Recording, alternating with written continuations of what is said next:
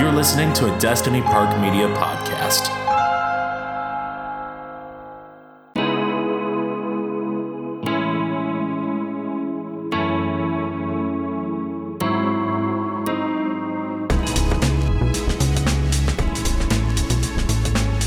Shut the door, have a seat.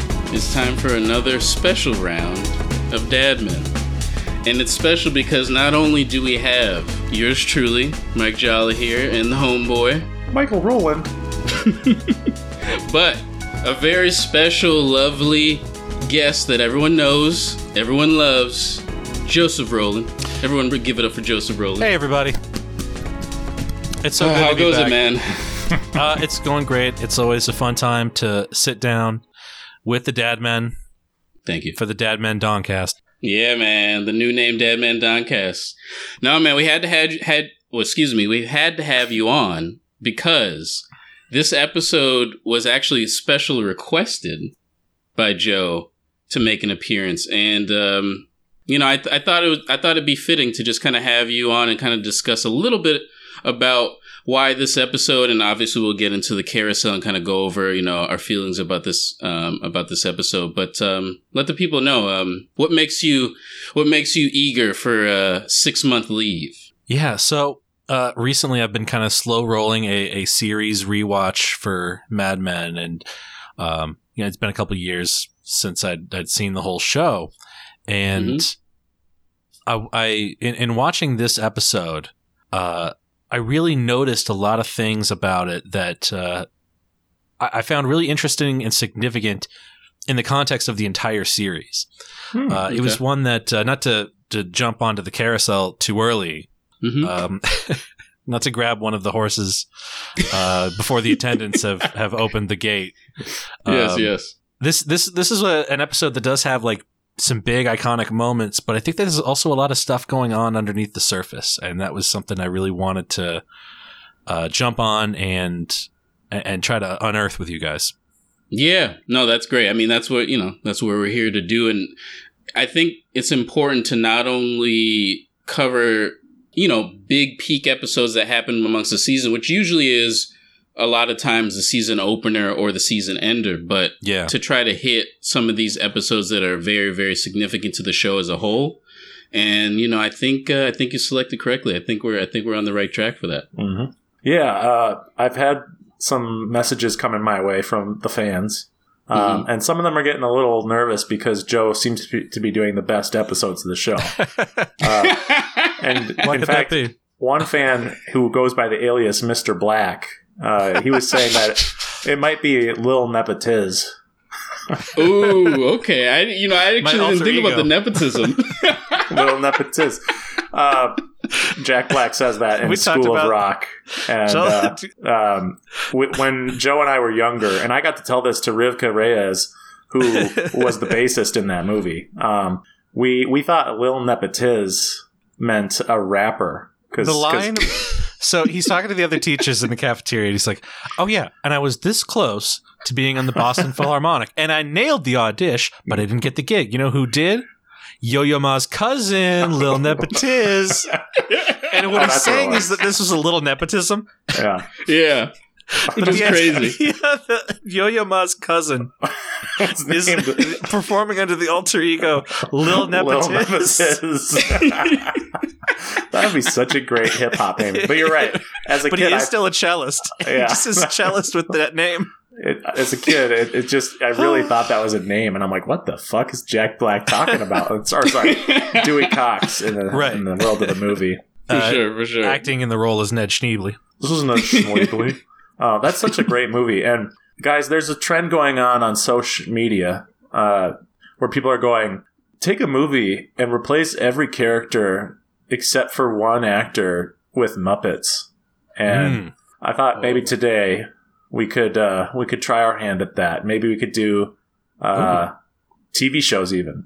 But I saw one that was trying to do it with School of Rock, and I don't know. I wouldn't want them to replace Jack Black with a Muppet, but the problem is he already is quite Muppet-like in his features. So if you didn't replace him, it would be like Water and Water. Like, it would be the same movie pretty much. No contrast. No contrast. they would talk to him and be like, "Oh, you're kind of like a Muppet too," and he'd be like, "Yes, I am. Thanks." So animated.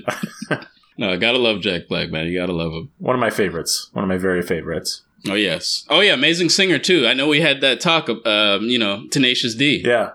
Tenacious D's first album is one of my top 10 favorite albums. It's quite good. Fucking amazing vocals. It's rather good. And we don't have to do that prompt because I realized as I was saying it, I have a Muppet idea. I have a pitch for it. Oh, okay. What is it? I don't know if this is the perfect answer, but it's what is left to mind is it's also my favorite movie of all time, Mad Max Fury Road. And Charlize Theron is the only human. Okay, that's pretty good because she's the straight man. That sounds funny. In that instance, and everyone else is wacky. Okay, that's good. Yeah, I like that. Okay, Jolly, your turn. All right, everyone's Muppets except one person. Oh, one of my favorite movies, Coming to America. Obviously, everyone's Muppets except for Eddie Murphy.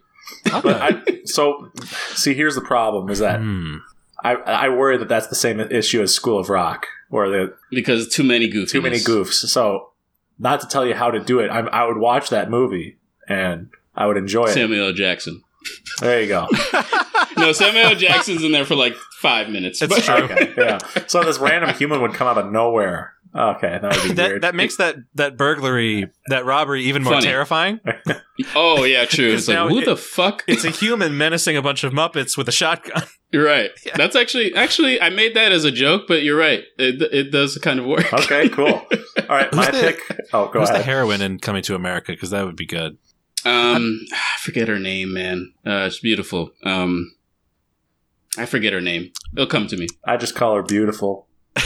Yeah, just beautiful. I mean, but think about Coming to America with Kermit as Eddie Murphy and Fozzie as Arsenio. That's a good tag team. As the duo, as the leads. Yeah, we gotta pitch that. I thought of a good one. All right, let's hear. One Flew Over the Cuckoo's Nest with Jack Nicholson as the only human. Not Nurse Ratched. Jack Nicholson. Yeah. Is Miss Piggy Nurse Ratched? Yes. Yeah. I didn't know who it would be, but yes, because Janice couldn't be Nurse Ratched. Right. Right. And by the way, the moment where he realizes that everyone else is there voluntarily except for him, when it's a bunch of Muppets, is wait, you guys are here voluntarily? What the fuck? You know the big scary like the big Muppet that's covered in hair and Sweetums. Yeah, Sweetums. Sweetums is the chief at the end. Yes. Yeah. Oh my god. This would be so offensive to people with mental illness. Yeah. Sweetums. Sweetums is great.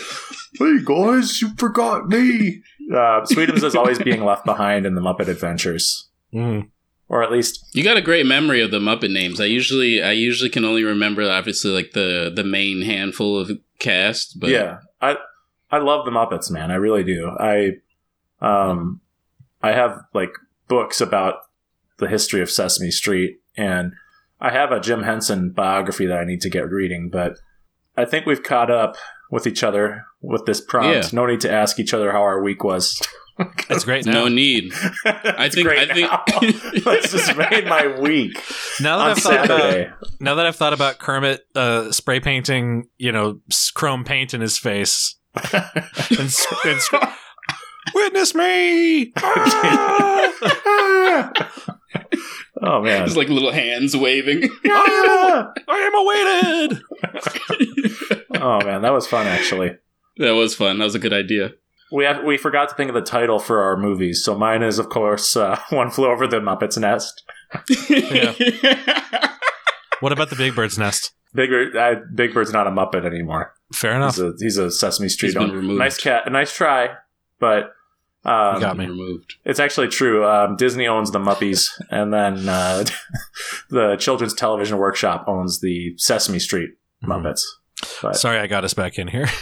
We almost left. We almost left the Muppets. No, I want to hear your guys' titles for the movies, and then we can get to some sort of TV show.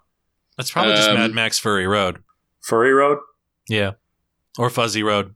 Okay. I like Fuzzy Road. Well, no, Furry's pretty good, but... Shit, Fozzie could be a Morton Joe. All right. Yeah, think about this. Do that on your own time. I will. To quote Tim Heidecker. I feel like that's something... It's not really a quote. It's more like me trying to be like Tim Heidecker. Yes, Jala, what's your Coming to America Muppet version Coming titled? to America. I might need help with this one. I can't think of like something funny. Like coming to... Just the Muppets Come to America. Yeah, like it would be very Yeah. boring. Yeah, like the Muppets come to America. Yeah. Yeah. Let's get into the carousel. Let's jump. Nostalgia. It's delicate, but potent. Sweetheart.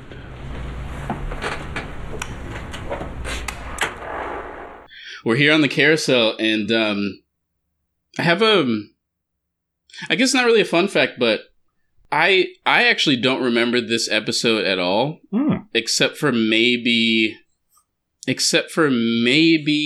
fact that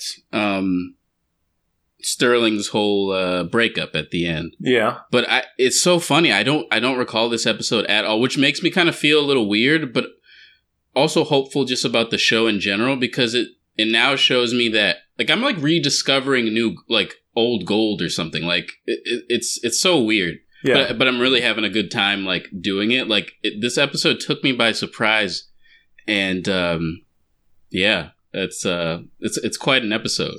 For sure. I mean, I actually remember most of it except for that moment.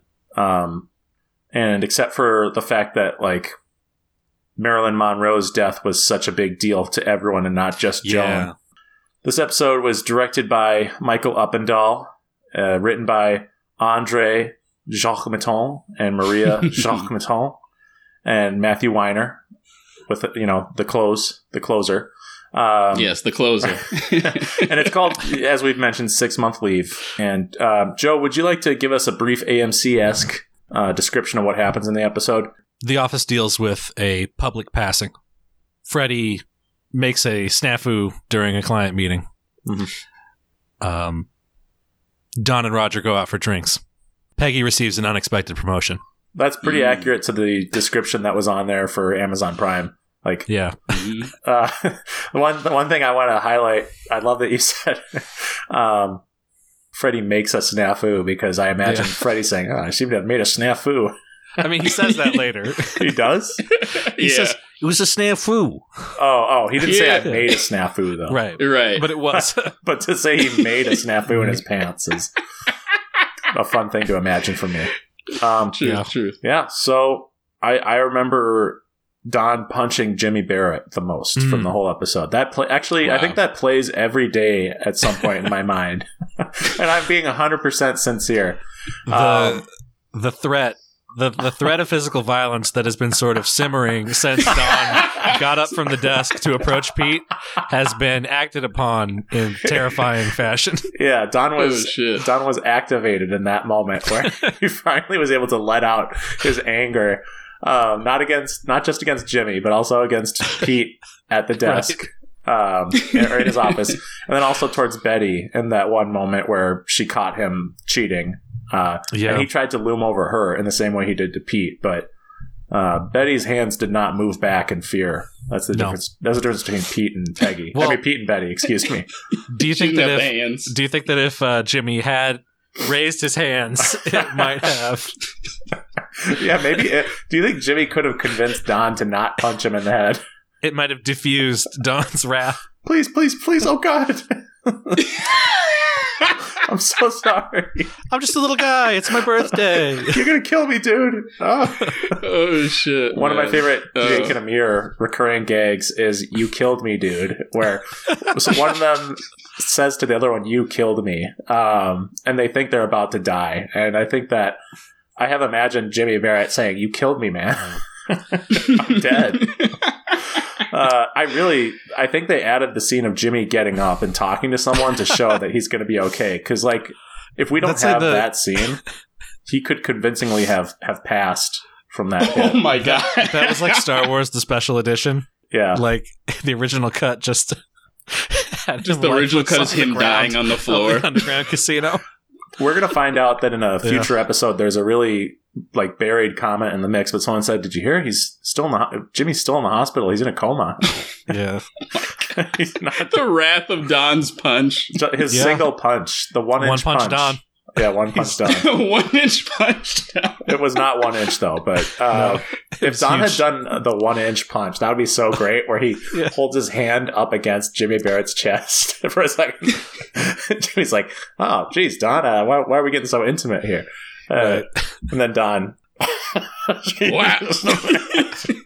I feel like they would have to break format and like add anime style a ripple effect on Don's punch. It just becomes Kung Fu Hustle for a moment. Oh yes, very Kung Fu Hustle. Jimmy goes flying.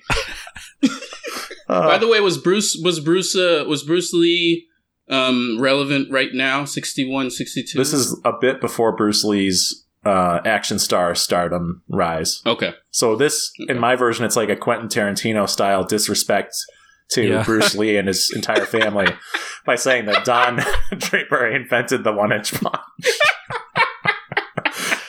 Joe, do you remember watching this episode? Yeah. This, season 2, some of Mad Men can run together a little bit. Because of the pacing and the subtlety of things and the way that plot developments will slow roll. If I had to summarize season 2, 2 bullet points, like before rewatching it, 2 bullet points would be, Freddie Rumsen pissed his pants and Don punches Jimmy Barrett. It's such an incredible punch, and it's such a shocking moment that it really stands out. I like that you guys really recall that punch. It was quite a scene. I mean, they left quickly after, but it was quite a scene nonetheless. Yeah. Don was having a great night until that moment. Or at least, did you see his face change? Oh, it's terrifying.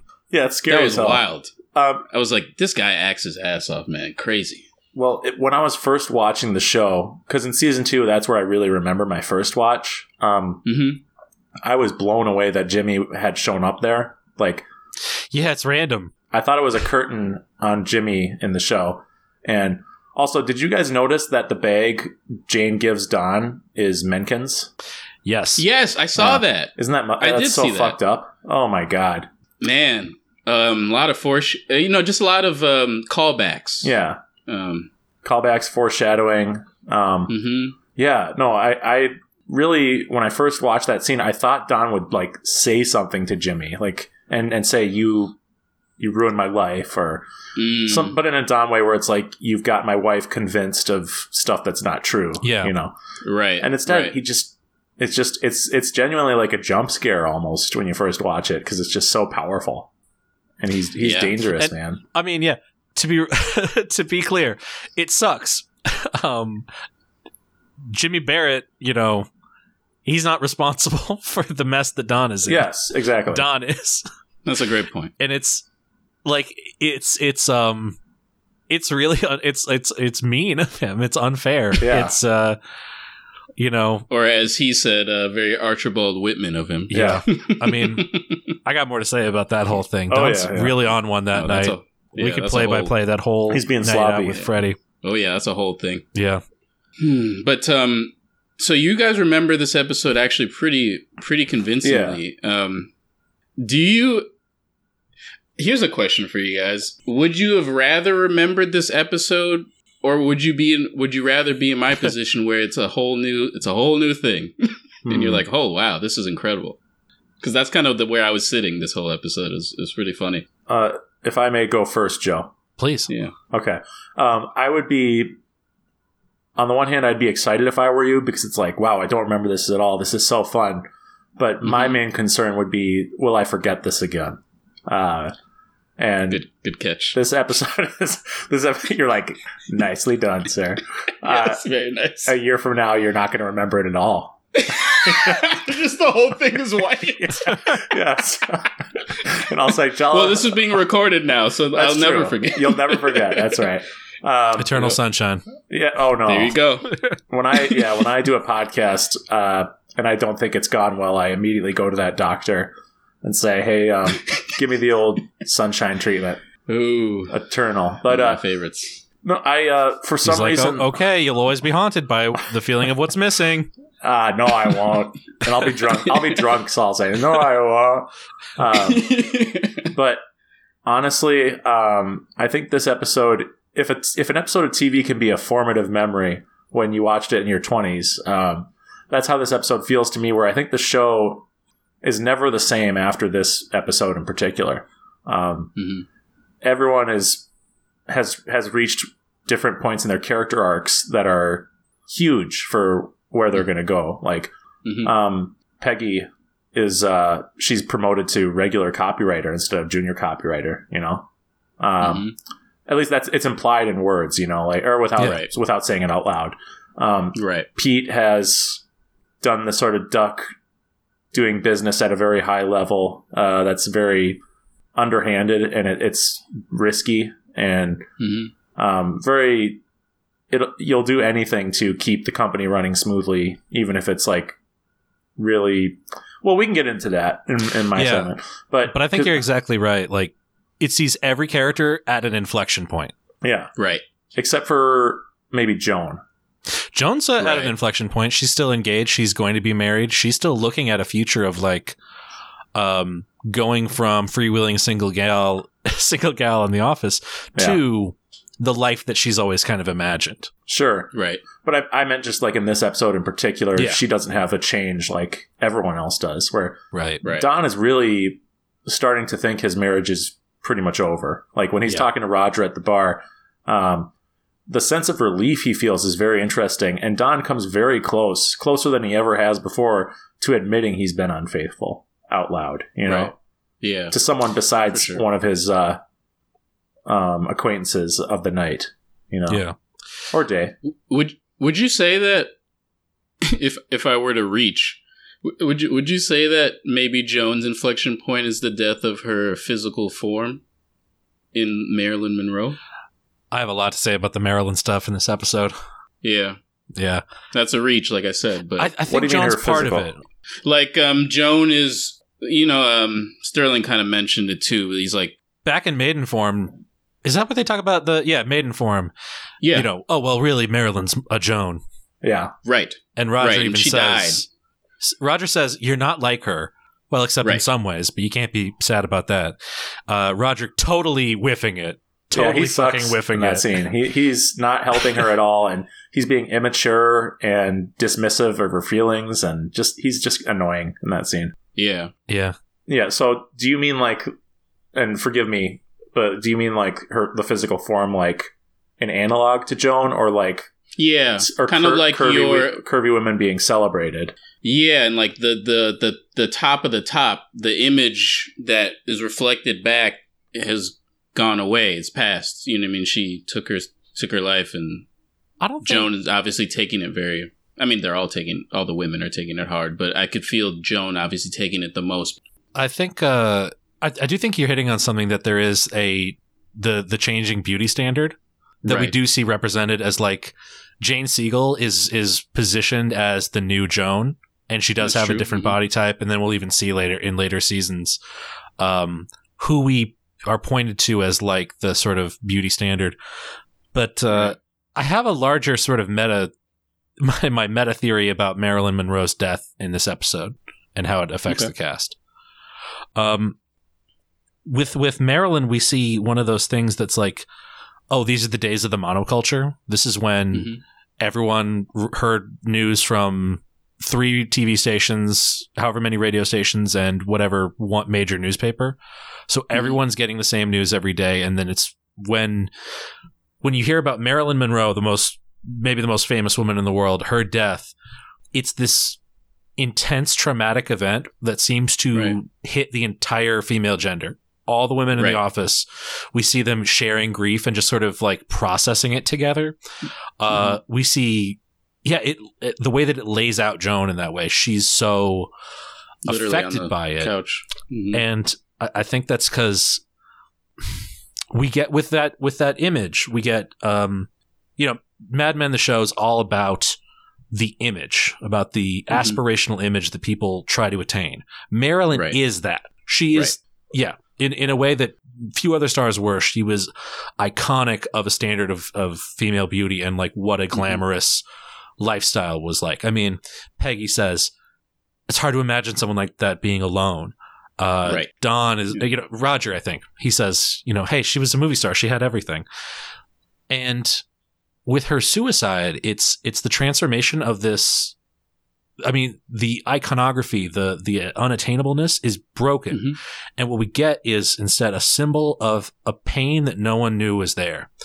Right. And I'd even say that makes her, it transforms her from the thing that women look up to a point of like, oh, she's unhappy and laboring under unhappiness in a way that I can relate to. Her suffering becomes all of our suffering in that moment. And that's really what's going on with Joan. Right. The pain that her appearance and the way that men treat her can be a source of power for her, but it's also a source of a lot of stress and sadness and the pain that she's under. I think that's what's going on with her, and it's why she's so frustrated with Rogers. Like, you don't get it at all. Yeah. Right. Nor is he trying to. I guess. Right. Now, there's a notable exception to women reacting to Marilyn's death. That's Betty. We don't see Betty respond to this, and I have a theory as to why that is. It's because Betty is Marilyn.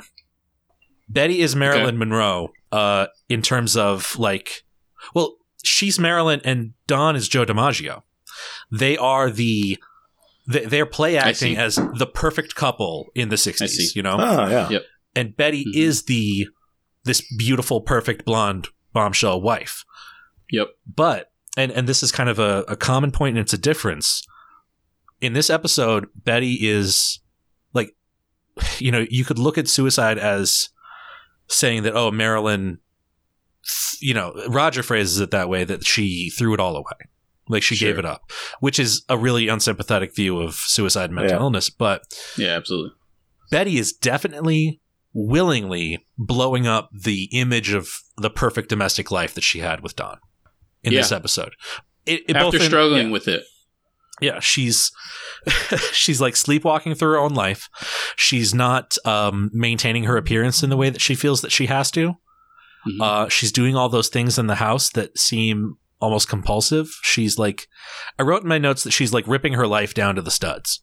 In this, I mean, she's literally like redoing like decorum in the kitchen and in the fridge and things of that nature. So defrosting the freezer, everything, replacing the lining in the drawers. The shit that's like, you probably don't need to do this. You're just like looking for things to do.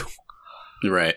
That's true. Distressed for sure. That one shot right at the beginning when she's at the top of the stairs looking at Carla walking the kids out. Yeah. Doesn't say anything. What a perfect like visual thing of like she's dissociating. She's not in her life right now. Yeah. That's true. That's very true. I mean, it's those little. The show is so beautiful because they find a way to incorporate the real events of the time and weave it in so beautifully into the characters' lives. It's incredible. It's almost like it was meant that way. You know what I mean? It's just well done. Well done. I read an article about how Mad Men is written because I was curious, like, is there anything about how the writer's room worked? And it was actually by a Cornell college student because Semi Chelis, I think that's how you pronounce her name. I actually don't know. I've never seen a picture of them, so I don't know if they're male or female, but I've always assumed they were female. She spoke at Cornell and Cornell University, I think is where it was. And she said one of the things they did before each season was they were given... Basically, Matthew Weiner was like the architect of the season. He would tell everyone, hey, here's where I think each character's plot is going to go this year. He would show them poems, movie clips, records, but it would be a bunch of stuff. And they didn't know whether each thing would be important to the season or not. But what would happen next is that all the writers, 10 to 12 writers usually, would be left to, for the next 2 days or so, come up with 10 pages of writing with like ideas for story. And one of the things they were not allowed to do was to research the time period. They were not allowed to research 1962 or 63 or put those events in the stories. Because the goal was Mad Men was supposed to reflect their actual lived experiences. Right. And Semi says that, like, there's so many moments in the show that are literally ripped from personal stories from the writers. Like, it's they're not like trying to say, hey, let's write a story about Marilyn Monroe's death, or let's write about this or that. But maybe there was a natural story about how someone felt when they found out someone was dying, and then maybe the wine dog said, hey, let's make this related to Marilyn Monroe's death, you know?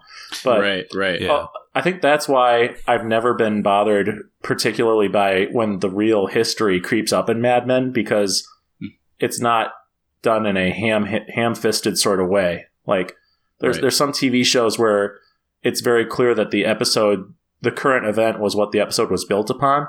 And I've never felt that way for a Mad Men episode. I've always felt like the current event is almost like an interruption to the regular Mad Men episode. Yes, exactly. Or an interferer, like another character almost. Right. It's like, and this happened. Yeah. And then this happened. And it's part of the plot as opposed to it is the plot.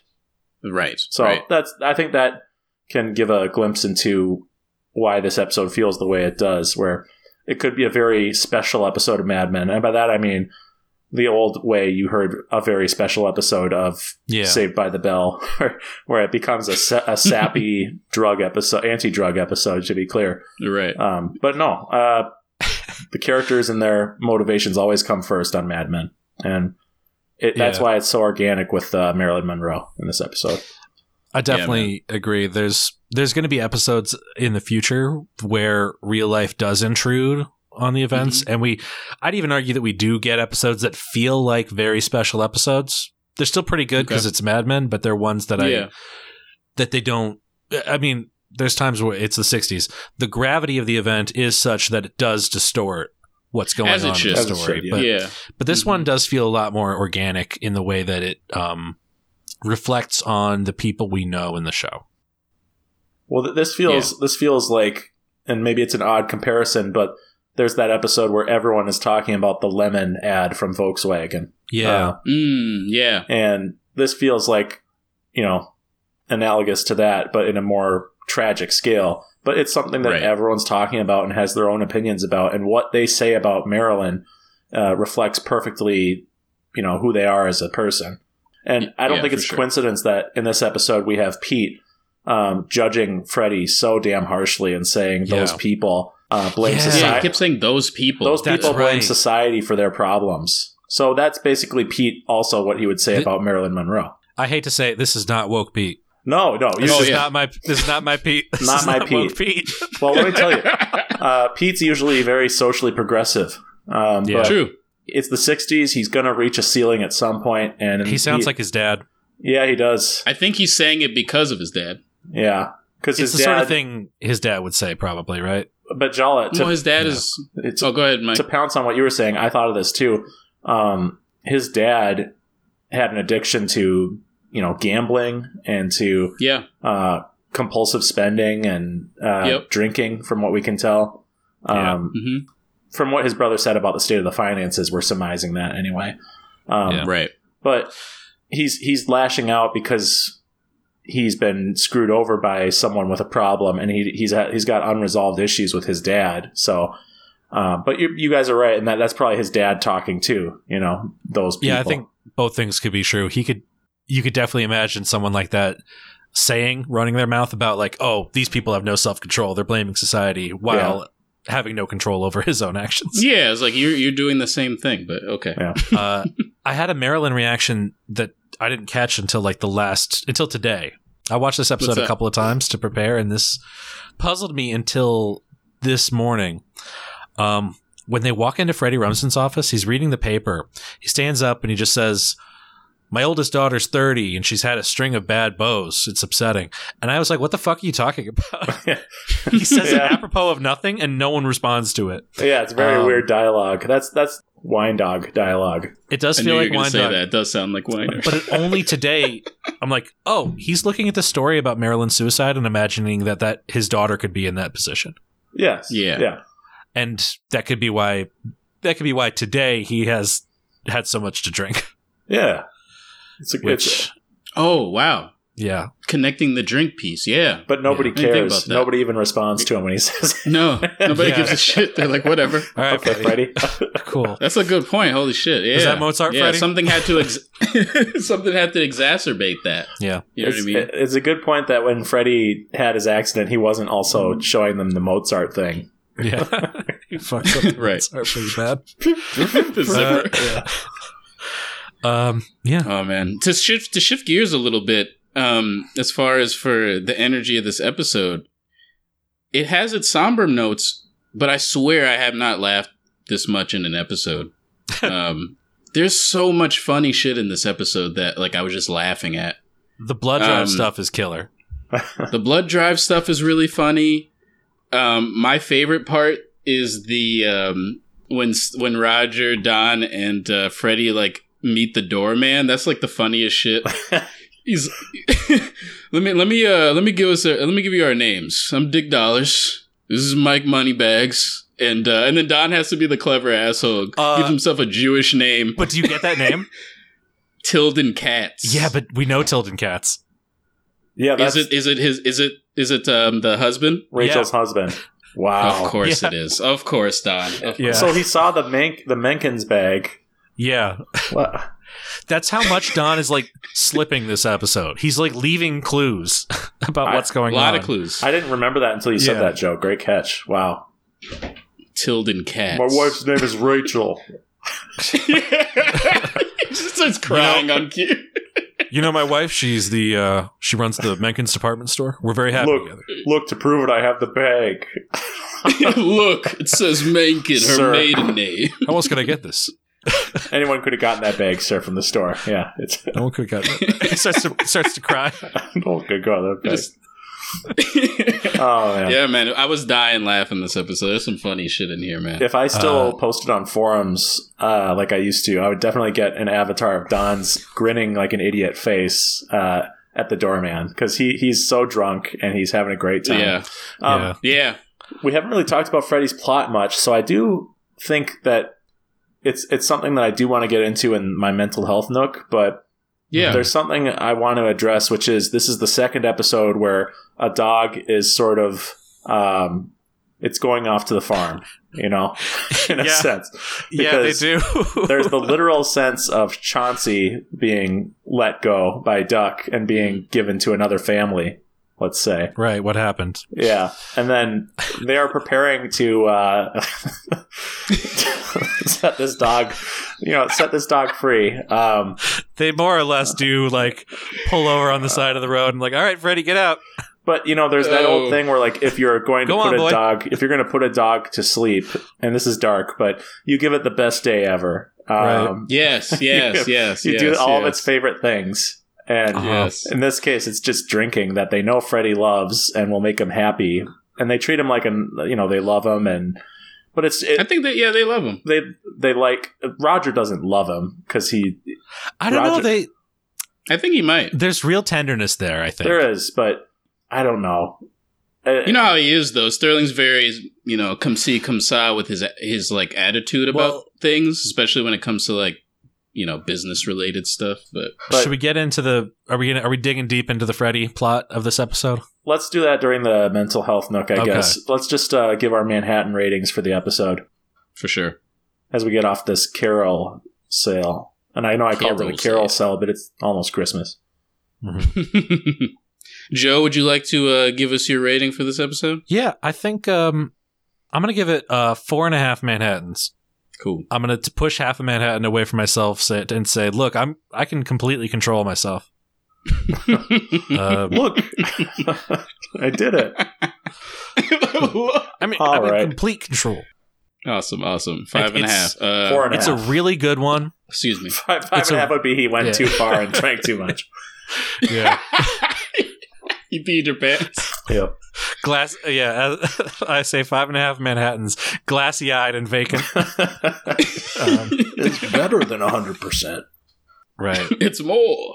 It's there's a reservedness that kind of keeps it from being like in my complete upper echelons, but I think it's a series high point. Okay. It's one of the best. For sure. Roland, what you thinking? Uno reversed card. You go. I like that. So I get one of those per season is what I'm thinking. I like that. Do you feel that was a good use of it? No. They always ask that. Should you use it there? But it's nearly the end of the season, so I doubt I would have a better place this season to use it. They're like personal days; point. they don't roll over. Yeah. Yes, I can only use them once per calendar year or season. Yeah, there you go. Wink. For me, man, it's funny. I was watching the episode from the intro, and I was like, "Yeah, it's a pretty good episode." And as the episode kept going and adding to it, and I was having more laughs, and I was also really just enjoying the writing just thoroughly in this episode. For me, man, it's undeniable for me a 5. I think this episode is a classic.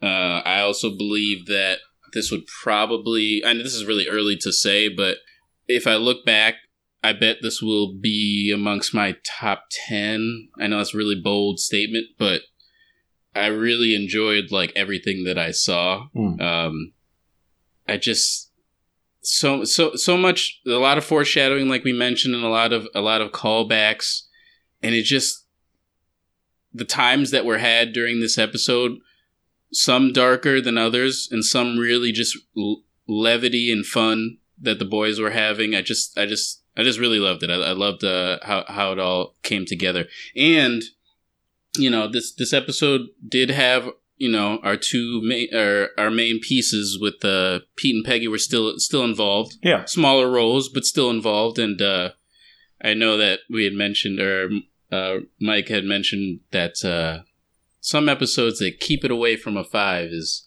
not having Pete and Peggy in there. And they were here, and everyone was here, really. So, yeah. I think last week was the episode where I went on a rant about how they don't have Pete appear enough in some seasons. So yeah, that's right. That's quelled my angry Mad Men nerd rage. He's the angry Mad Men nerd. Cool. So it's a 5 all day for you. Yeah, I'm really loving it. Okay. This is tough because if you were to poll me after watching the episode, I would say I had nothing negative to say about it, certainly. But when I think about the pantheon of greatness that is my favorite Mad Men episodes, and I really am mindful of how I actually felt while watching them, I got to be honest with myself and say this isn't like a 5 for me. But I would say it's probably a 4.5. Okay. Just because I think if there's something really, really great that you can't really name any major criticism with, that's about a 4.5 in my estimate. And then 5 would be like, this is life-changing. Not only is it without any huge flaws, but it's like perfect. So yeah, I don't want to abuse the 5s. So yeah, I'm going to say 4.5 for me as well. It's like I know what my 5s are. Yeah. I knew like maybe like 2 or 3 episodes that I know are 5 that I can remember in my mind. The rest of the season, or excuse me, the rest of the series will be new pickings. Yeah. So it's fun. Well, not to spoil it, but there are episodes left in this season and there's one in particular I know is a 5 for me. Yeah. But there's other great episodes to come. That's the good news. Nice. What if I said, not to spoil it, but the rest of the season from here on out sucks? It's all really bad. Every episode I say, who cares?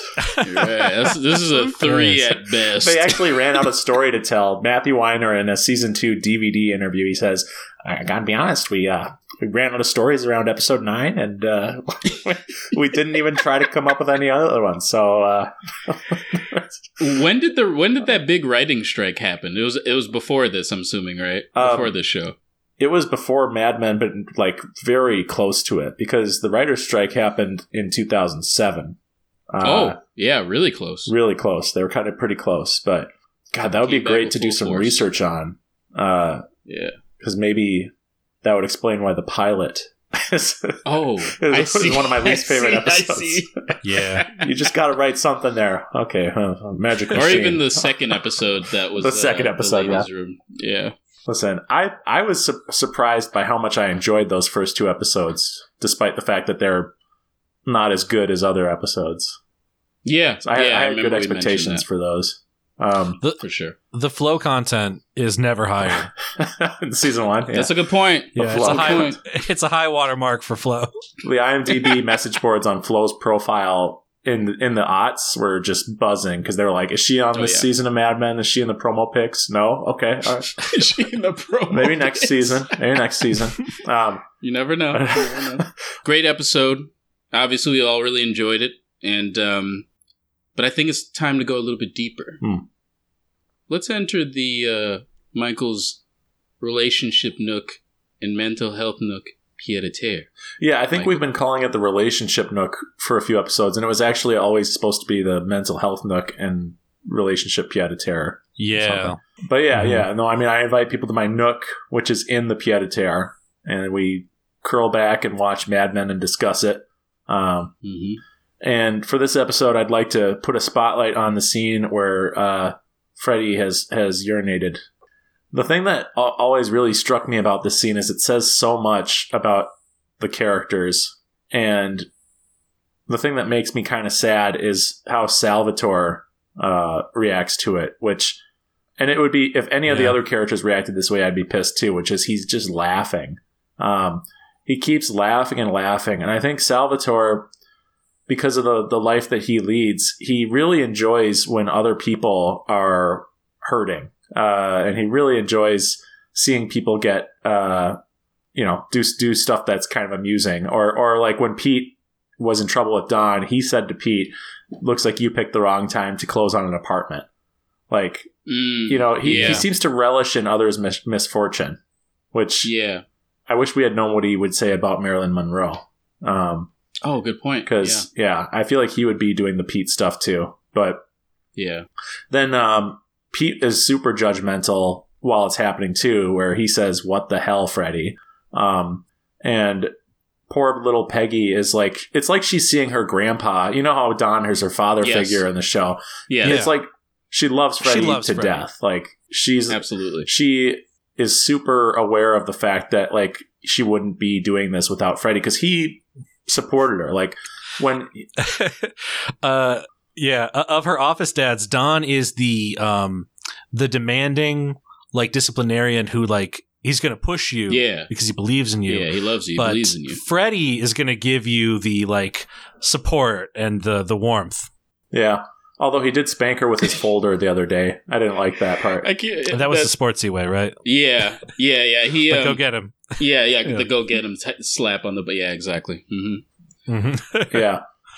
And Peggy, she was just scared for him, and she's like, Freddy, why don't you sit down, and but the reason why I wanted to talk about that scene too is because I think it's so well written. Because in most shows, they would pick a stance where the show says Pete shouldn't have tattled on him, or it was right to get him out of there. Right. But the show explores both the options and ways that, yes, what Pete did was super underhanded, and Peggy has a point that if it was someone else, it would be a legend in the office. And crazy shit happens there all the time. But the show has done a good job of explaining, showing but not telling, rather, that Freddy is a severe alcoholic. Like, he has a sincere problem where he can't even do his job anymore. And they've been building up to it gradually, where from his first appearance, where he's putting way too much vodka in a breakfast drink with orange juice, to it was because of him being like passed out at that shoot that he couldn't get control of the situation with Jimmy Barrett and the Utz Chips folks. Oh, right. You know? Good point. Because he was just woken up right before that happened, and he's just out of it, and he's not, like Ken says, damn it, Freddy, I don't mind that you drink, but it's really starting to interfere with your job. And it's a throwaway line, but and he's blaming Freddy for what happened in that moment, but he means it. Like, people are aware that Freddy drinks too much, and ultimately, I actually think that Pete's this is where it gets tough. I know that what he did was not in Freddy's best interests. He didn't do it for Freddy's best interests, but it's unprofessional. Like, and Freddy, what he's going to get out of this is going to help his life become much better. Yeah. Pete was very letter of the law in that instance. Well, you know what I think it is with Pete? Right. Pete's ambitious. Yeah. Pete cares about doing his job well. Sure. And especially when his job is to ride the line between the partying, freewheeling nature of, like, oh, the advertising business, and actually getting shit done. Right. And so he really is like, hey, you fucked up. You are going to blow this pitch for me that I've done and I've set up with the client that I've worked hard to keep because you are out of control. Mm-hmm. So I think he's like, his whole you people, those people is people who don't take their job seriously. That's what I felt about Pete, where he was coming from. He's like coupling the two things. Like, really. He's a young guy with ambitions in the company who's trying to get somewhere. It's like, you're undercutting me. You're messing with me now because you are like binge drinking in the middle of the day. Yeah, it's the coldness of that competitiveness that he has. Like, it's a very cold, like you're saying, Mike, it's right in the sense that overall it's going to help Freddy realign himself, or you would at least hope it's going to help realign himself. Sometimes the shoe has to drop for people to really take something seriously. Oh, yeah. And I think that because of what Pete did, that can maybe start that train. But, looking at it from like a relationship standpoint, it's very cold and unfeeling a bit. Or uncaring, I guess I should say. The eagerness with which Pete throws someone under the bus. Right. It's the weasel thing again. But again, I don't think it's bad that Pete did it. It's just like the way he did it. It's perfect to the character where you're not happy that he did it. Right. And he doesn't care about Freddy's best interest. It's because he wants to get his shit done. And the scene where they all come out of that office is, as weird as this sounds, I'm like proud of all three of those characters in that moment, where they're dealt a horrible hand with Freddy being incapacitated, and Peggy has to step up and take charge of the presentation, and Sal, they have a plan. They all work out a plan together, and Pete takes charge, and he does this cool shoulder shake thing where he like gets ready to perform, and it's so he does cool. Have to, that's the thing. He's like, I have to get in the zone. You've now thrown me off of like the salesmanship that I have to do for this company. Yeah, but it's so cool, and it's inspiring to me, honestly. And I love the look that Peggy and Sal give each other. Well, here we go, but it's like they're kind of working together as a team. And honestly, Peggy would never admit it out loud, but she's kind of mad at Freddy for this too, by the way. It's a disappointment. She's mad. Like, when there's a disappointment, but also like she's worried about him, and it portrays how people who love folks who are addicts, how they feel, because you love them, but you're also like, it takes a real emotional toll, their actions on you. You can't deny that. And Peggy, after the conversation with Freddy, she spent the whole conversation placating him and saying, it's okay. And like, we did it. And, Freddy apologizes and says he can call them on Monday. But when Freddy leaves the room, you guys, Peggy's face is like, she drops it. Yep. She drops the facade and is just like, super tired. She's emotionally exhausted, I think, from that. There's a resignation when when she goes in to blow up at Pete, she's mad, but there's a resignation to her anger that she knows that Pete is somewhat right. Yes. Yep. That's the sad part. She knows, and she even says, "Congratulations, Pete." And I think the big important line for Peg is, I didn't want it like Yes. this. And and Don says, Yes. but that's how it Pete happened. and Peggy have and this that's in life. common. Mm-hmm. They really want success, but they want it on their own terms. Right. Yeah. Pete doesn't. And that's Yeah. the youth. Pete doesn't want. That's very the youth. He doesn't want to just lean back on like his family's non-existent, as it turns out, money. He wants to build his own thing. Peggy wants to be recognized for her merits and her abilities, and she doesn't want to feel like she's sliding into Freddie's chair. Yeah, not at the expense of Yeah. cutting somebody else off. Yeah. Yeah. It's tough. That last shot when they're in the meeting about the cartoon turtle, I watched it a few times and I could not figure out what what they were trying to do. It was something about a park, I think. But I love when Duck says, and by the way, Duck, the animal Yes. thing again. Duck wants the magic talking duck. And I want to see and I want to see this cartoon turtle. Like he's really excited about. I know it's because he wants to approve it. And I want to see that turtle. It's okay, but there's a moment where Duck asks Peggy if this is okay with her. Yep. And Peggy says, and this is like a deep, it means more than just that meeting, but he's saying, do you approve? And she's like, yes. And Pete's looking at her as it happens. It's like her basically consenting to, all right, this is my future now. Yeah. This is how I got this. And I am now going to, it doesn't matter how you get something sometimes. It's what you do with Yes, that, right. like what you've Yes. been given. And she's going to keep kicking ass. That's yeah. our peg. It's what she wants. She wants to be the one to be like, oh yeah, I'm responsible for this. It's my call. I'm the creative on this account. Yeah.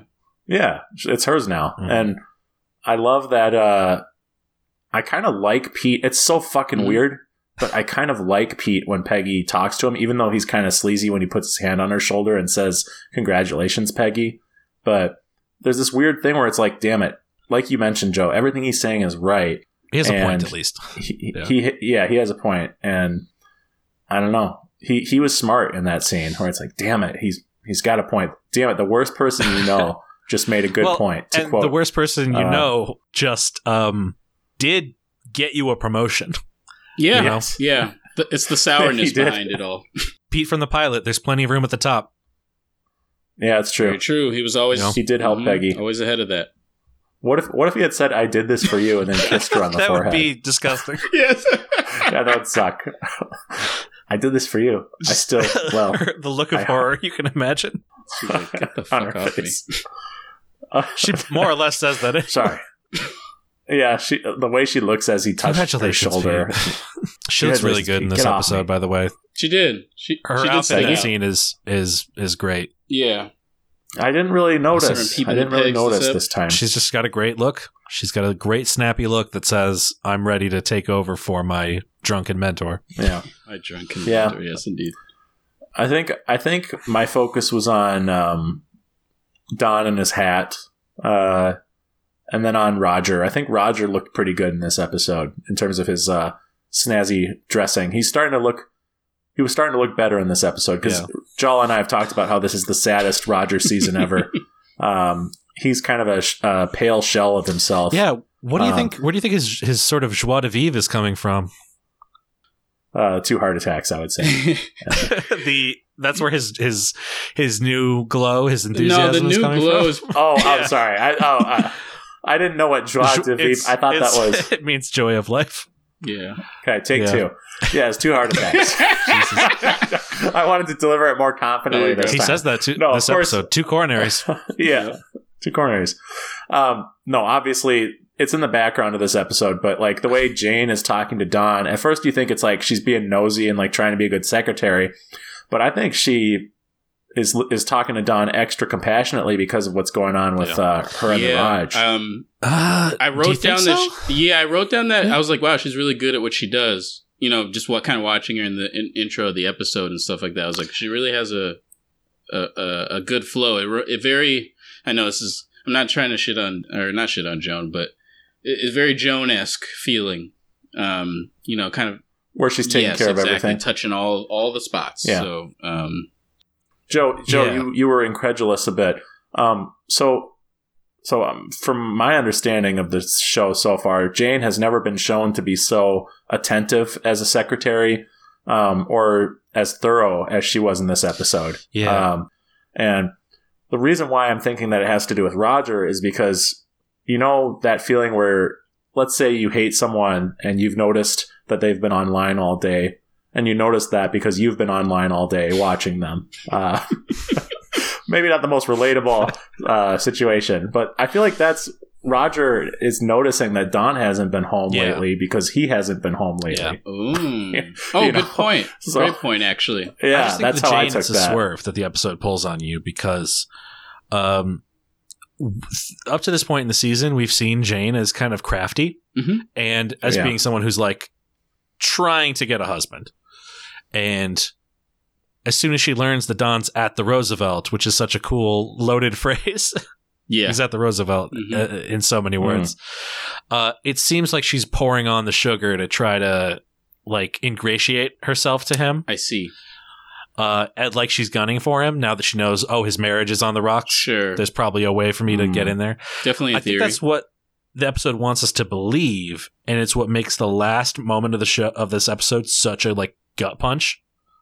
Yeah, I forgot about that moment and how it happened. Oh, it's nuts. I thought there was something leading to it, but there's really just him saying Jane on Jane Street and being kind of like too interested in where she lives. It's like, pathetic Roger. Yeah, it wasn't like a lot of breadcrumbs to what they were doing. It kind of, that was very background. So abrupt. So weird. Yeah. But that's why Mad Men rules, because it feels abrupt, and then you go, no, that was forecasted a bit. They were building it a bit. Yeah. Before we leave the topic of like that office and Freddie peeing his pants, I wanted to say this about Sal and his reaction. Sure. It feeds into a larger point about like when Peggy says he would have been a legend in those stupid stories you guys tell, and this is a thing that is in the rest of the discussions about alcohol and alcoholism in the episode is that the other agencies, the other clients rather, they think we're like this anyway. The way that everyone talks about advertising is this hard drinking party business. And what we see, the people are drinking constantly and there are drunken, embarrassing shenanigans all the time. Sure. So I think that with Sal in that moment, what we're seeing is like almost a code switch moment. And I think something that Sal has to do really hard to try to fit in. Yeah, it's absolutely. Like it's the switch from, this is a wild, like a wacky shenanigan to seeing him just pass out in his chair to be like, no, this is actually really scary. This is a scary level of drinking. Yes. To give Freddie some credit, he's presumably blackout drunk at this point, but he can still rattle off copy like it's nothing. He seems totally normal when he's reading the Samsonite copy. Then pisses himself and falls asleep in his chair. He was standing, man. He was standing and... Yeah, he was standing. What the hell? He looks bad in the. He's no flushed and sweaty, flop sweaty when they come into the office. He's terrible. No, he looks awful. I thought it was funny, by the way, Joe, that Don and Roger are drinking while they're talking about everyone thinks we drink all the time. Yes, it's true. People are drinking. It's through the whole episode. And to I don't know. Do we want to talk more about alcoholism in this episode? Sure. We're in the pied a terre. Yeah, I mean, the thing that I noticed is that so many characters are laying down in this episode. And that's, my mom noticed it too. Our mom. Yeah. Joe. Right on. Not Mike. Sorry, Mike. Your mom didn't notice it. In the watch. Well, here's who I think is really interesting in this episode. Like, I was really watching him for stuff. It's Duck. Because Duck is it's the 60s. We're seeing their ideas of what it means to have a drinking problem to what normal drinking is. There is this awareness that, Roger and Don have about like what actually crosses the line of like the amount of drinking that is a problem. They don't have our ideas of alcoholism, but they do talk about recovery and programs and stuff. Yeah, that's true. It's a weird nebulous line that they just arbitrarily decide, all right, well, Freddie, you've crossed it. But it is like a fiat call. But Duck is someone who is trying to be sober. He's in recovery. He went through a program. Yeah. So I think that whereas Pete is in weasel mode here, and while Duck is not the most sympathetic, he's the only one with a real perspective of like this office culture, this business culture is fucked up. No, that's a great point. That's a great point. And it's impossible. He's like, he knows that Freddy is sick. Yeah. And that it's impossible for him to get well in this office. He understands the seriousness of it. Yeah. Yeah. He's like, what does he say? He's like this is the best thing for him, or something along the lines of that. Yeah. Mm-hmm. Yeah. Yeah, that's right. Yeah, he's been in the program. He understands how serious and how bad it can get. Yeah. Or at least he's given up drinking, because we don't know if he's actually in the program. Gone to rehab. Sure. Yeah, he may have just, because Duck, he may have just said, today's day one. Yeah. I'm not drinking it ever again. Good point. That was like part of the rumors at the end of season 1, right? They were like, he went to some... Yeah. He probably went to some place that like is a rehab place he dried out. They talk about that with Freddy too. Like you can take some time off and dry out, go to some place. Yeah. I don't know. Yeah, I feel like they said that he got involved with a woman he shouldn't have and blew up and was super drunk. Yeah. But they probably said something about a facility, but everyone calls him a teetotaler and says, oh, he doesn't drink. And they act like he doesn't know what he's talking about. Motherfuckers on the show are constantly offering Duck drinks. Yeah, that's true. Yes. What's a teetotaler? Do you guys have any context to that? That's an old-fashioned term for... Yeah, Michael. It's an old-fashioned term for someone who just doesn't drink alcohol. Okay. Yeah. Oh, I get it. Okay, got it. Yeah. I think it's just like they draw this line and say... It's like what straight edge means now. Teetotaler. Or they keep totally straight, you know. For relationships... There's a lot of Betty and Don to crack open in this episode. Yeah. Yeah, but that's also kind of the fatherhood corner. We've started to have the fatherhood corner be about like marriage stuff. Because what would I know about that? Well, not even so much, just the fact that I think there's less, Don gets to do less fatherly things as the season goes on. But, he adds a little bit here and there. And his father type ways kind of surface more into like his husbandish relationship. That's kind of more the focal point. And then like the kid stuff kind of comes in here and there. And then the office stuff kind of is every so often we get to see that little glimpse of, Yeah. Well, I like that this episode continues the thread of Bobby being an annoying shit. So much so that Carla bursts into the office because she thinks she immediately assumes Bobby is fucking around in there, and she yells Bobby when she opens the door. Bobby.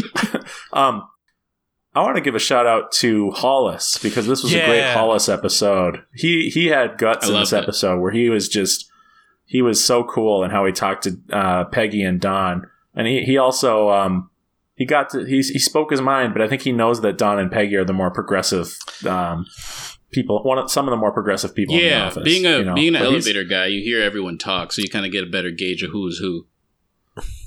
Yeah, and he felt safe being a black man and giving his opinion about this stuff, which we haven't seen Hollis really pop off like that before. That's a good point. And also, go ahead, Joe. I took half a page of notes about the elevator scene. It's a great scene. I'm obsessed with every line of it. No, the writing in the elevator is... I mean, the writing it's in the all episode, great. But yeah. It's just one of those things where when you have like a book and you underline everything, it's all... Yeah. I do think that there's something about the event, the notion of like the shocking event that it breaks through the sort of like racial and professional divide between Hollis and them. Yeah. He just throws out there like, I've been thinking about, you hear about Marilyn, the poor thing. And they're right there with it. They don't look at him sideways. And that could be because it's, because he knows Don's cool and then Peggy's cool. Yeah. Peggy's, she's not cool, but she's nice. And yeah. But God, like, hey, what's a loaded thing for Don to say? What does he say? Gosh. He said something like, it's predictable because of the way she lived her life. Something like that. He says like, suicide is disturbing. Don, do you find suicide disturbing? Does the topic of this bring up someone in your life? Oh, yeah. Oh, man. Yep. Peggy. My brother. Yeah, Peggy just with, it's hard to think of someone like that being alone. Hollis, I wrote down, Some people just hide in plain sight. And then next to that, I just wrote in capital letters, bruh. Yeah, it's the bullet. It's the bullet of the scene. Hollis, what do you know about hiding in plain sight, man? Hey, do you know he's got a novel? Really? It's Oh, such a shame. I took that during the blood drive. Yeah. Okay. So that was a joke. I had that. I had that. Okay, I was gonna say you were like super excited, so I didn't want to. I think it might be true. But you think it might be true? Because here's the thing. This is gonna sound like I'm like racist. Shut up. You think that's him pulling a Kenny?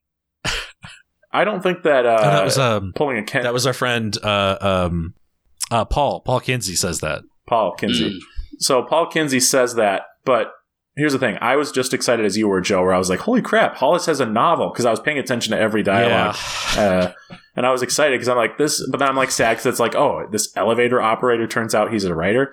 So remember, the scheme is that they're going to hire every single person they can, and, you know, they're going to be creative writers. And so I thought the joke was, turns out he has a novel, and that's why they hired him, and they gave him $1 for the day. Right. You're like, because they're trying to get people. They're not trying to like find people who have a history with writing. You know, so I think you're right. Unfortunately, I was so excited. I also too. I'm just so sad we never got a Hollis episode. I know, that'd be so great. So great. That would be so. I have to say, Michael, what convinces me that you're right and that it was just the blood drive gag is that there's no universe in which Paul Kinsey finding out that the elevator operator is a novelist, and he accepts that gracefully. Right. Yeah, he was cool about it. He lost his fucking mind because Kenny Cosgrove is a writer. He finds out that Hollis is a writer. Yeah, he'll kill himself. It could also be... well, here's the way.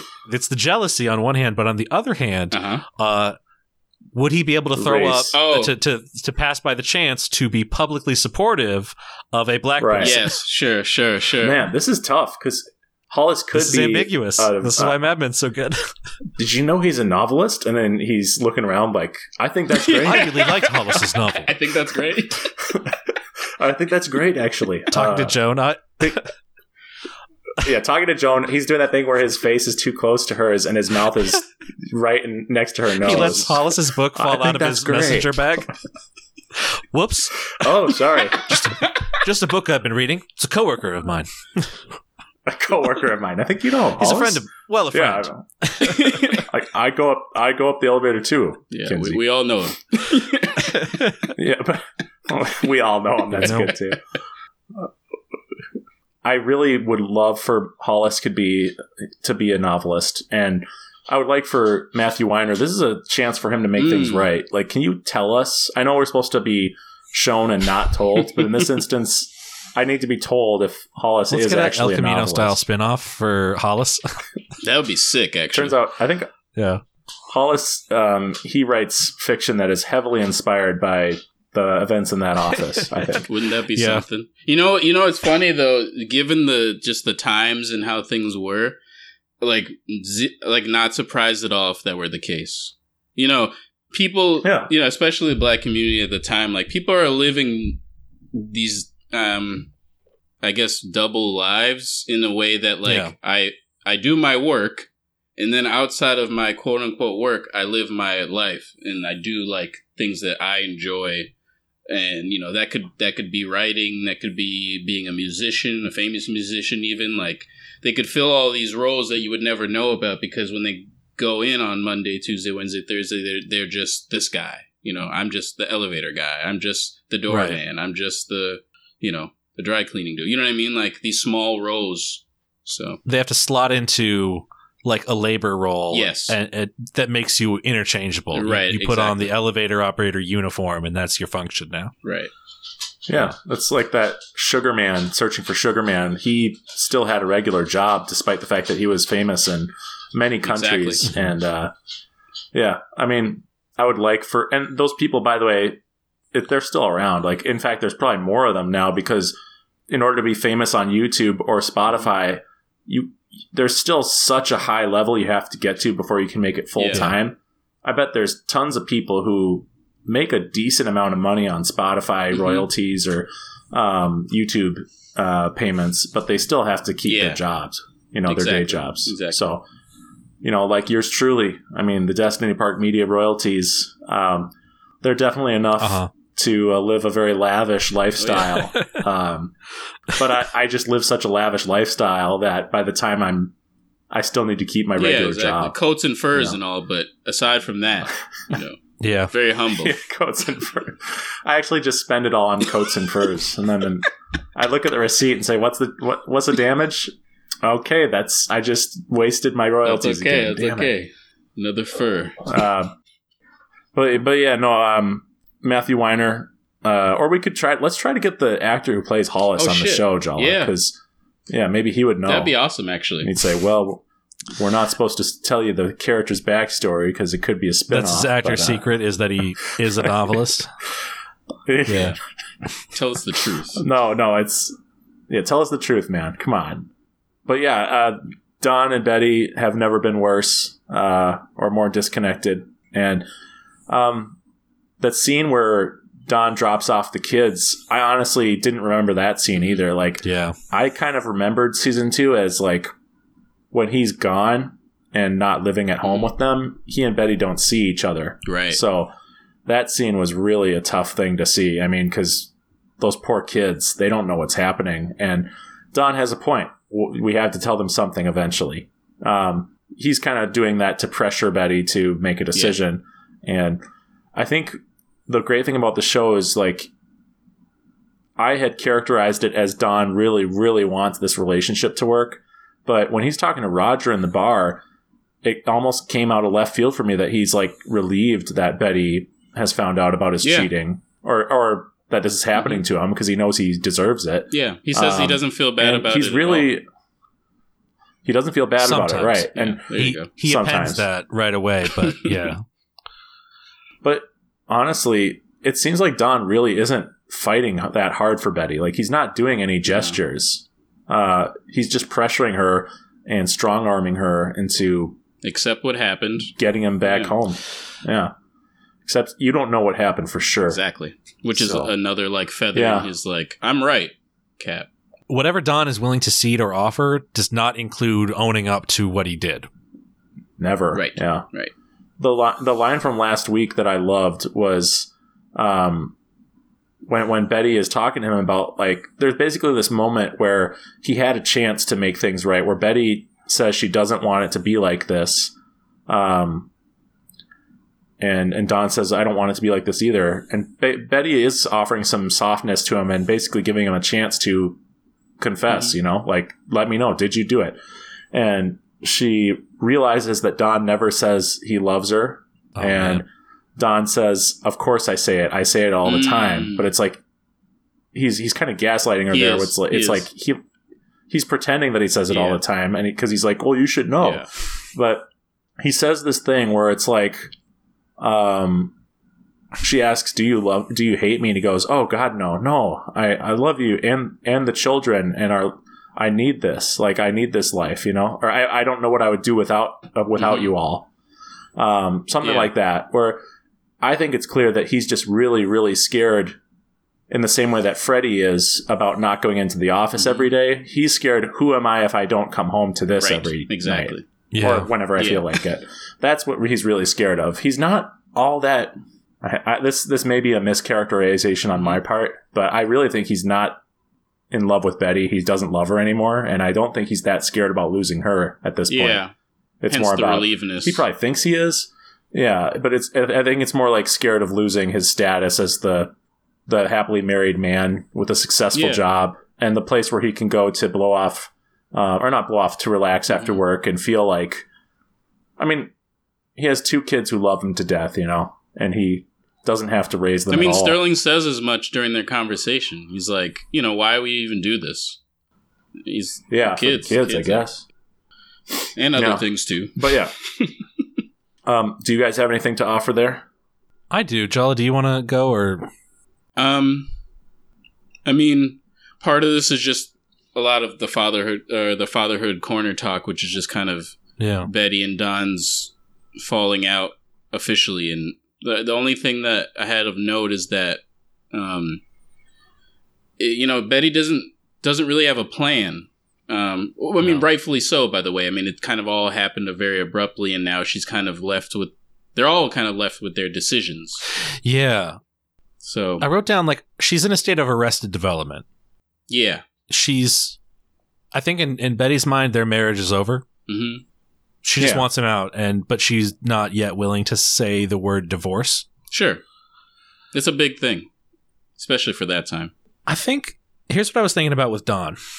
And I guess I have a larger thing about Dawn in this episode and how Dawn relates to Freddy. Mm-hmm. Freddy's sympathy towards Dawn is entirely about his own situation. You know, when he's saying, like, how can we fire Freddy? He's saying he's transposing his feelings of how can you fire me from our relationship. Yeah. Just because someone's made mistakes, just because you've heard something about them, just because, it's just a man's name. Yeah. All that shit. That's just about him. And I think that when he's talking to Roger at the end of the episode, when he's talking about the relief, I think that facing the prospect of the end of his marriage has him, like, I don't know, maybe he's blustering when he says he doesn't feel bad. I don't think he doesn't feel bad about what happened with Bobby Barrett, because we can see how he's acted about that stuff. There's I think there's definitely self-loathing with that, but sure. I don't think he feels bad about the underlying issue, which is that he's not happy in his marriage. Right.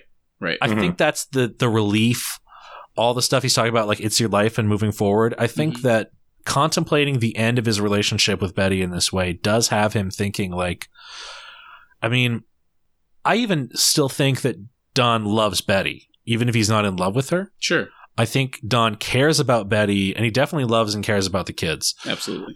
Yeah. I think he's willing to do a lot for Betty in a sense. The fucked up thing is that his facade of caring and being present in their relationship is for her. Sure. But he's like, facing up to the idea of, like, oh, this is over and maybe I'll have to move on and find something, would be, it's allowing him to be honest about his feelings in a way that he normally can't, because self-deception is the Don Draper, it's the one move in his playbook, is like, yeah, it also lie to yourself, don't think about it. Right. And it also fits with his flea mentality, or his flea nature, I should say. Yeah. I bet he's even already, he's hard at work framing this as a narrative about his reinvention. Right.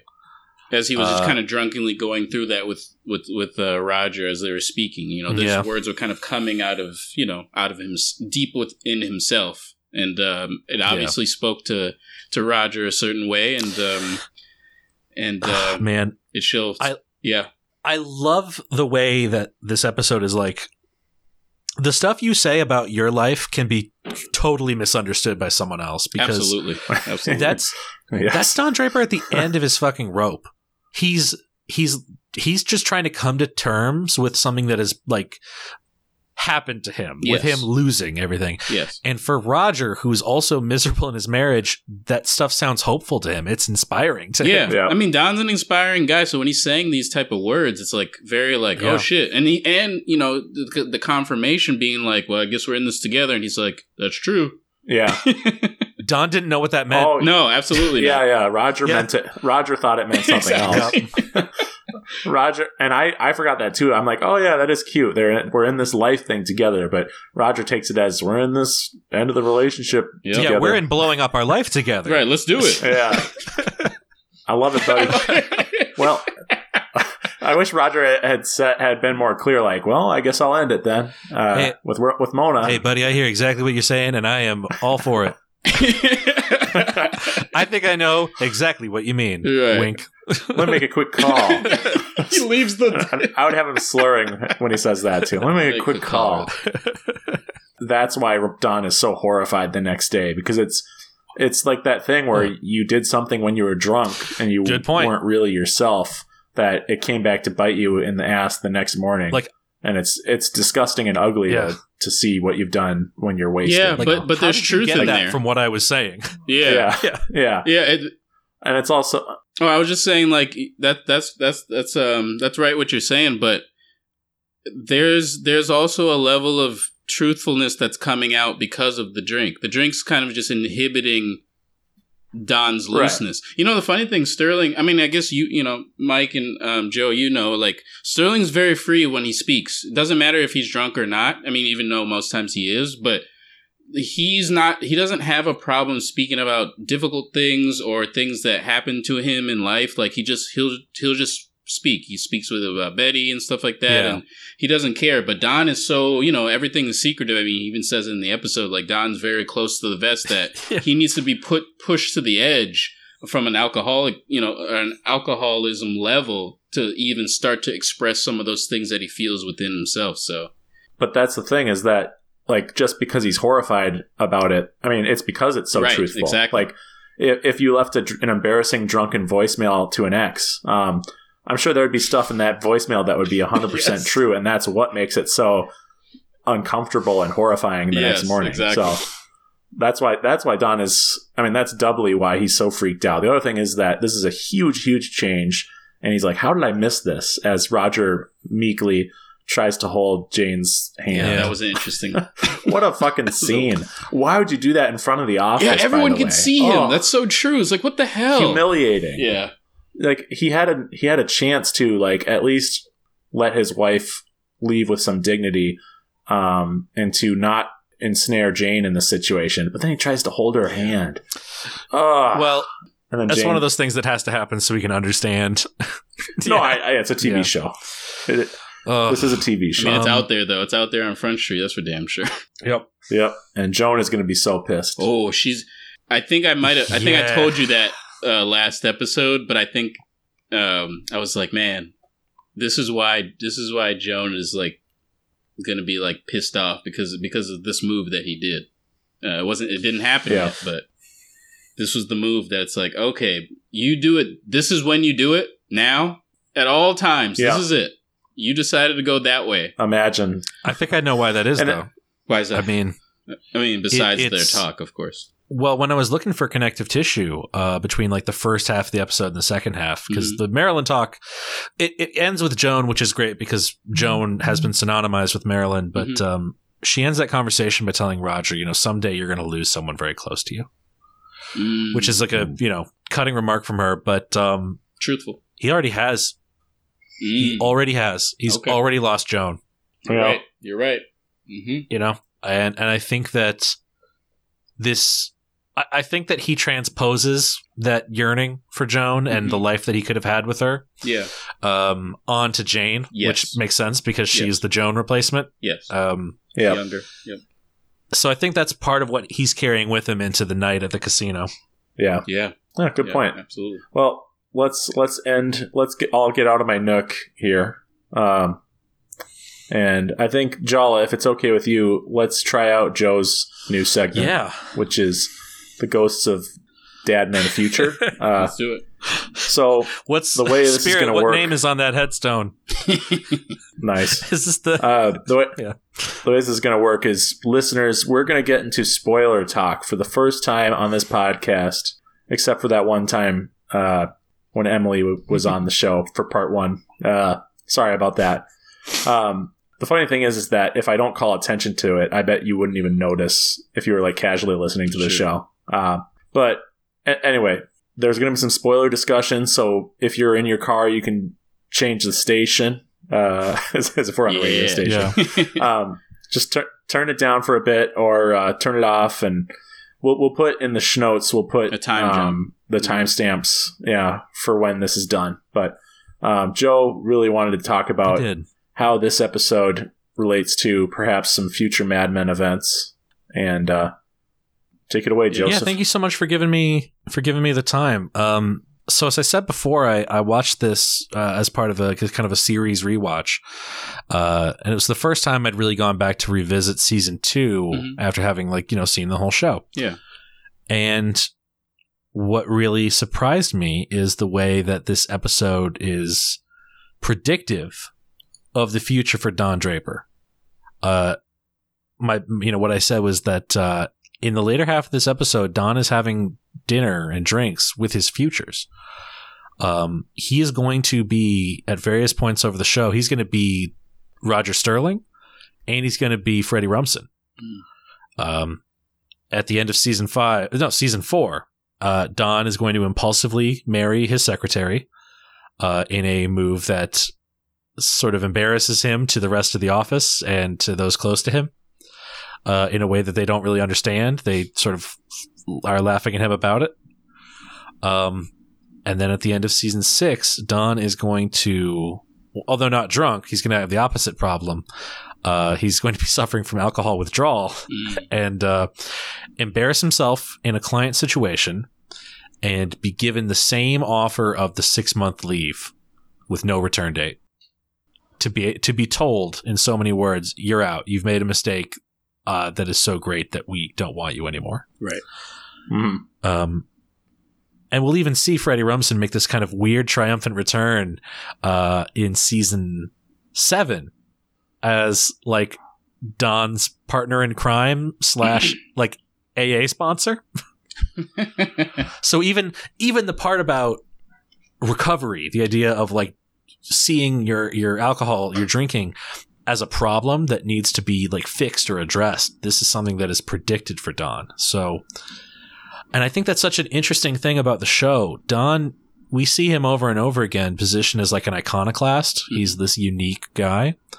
He's different from the people in the office. He's our main character. He's like kind of out of time. He's, maybe got modern perspectives, but the thing is, no, he's not that different. He's going to have the same fuck ups as the people in this business that he's close with.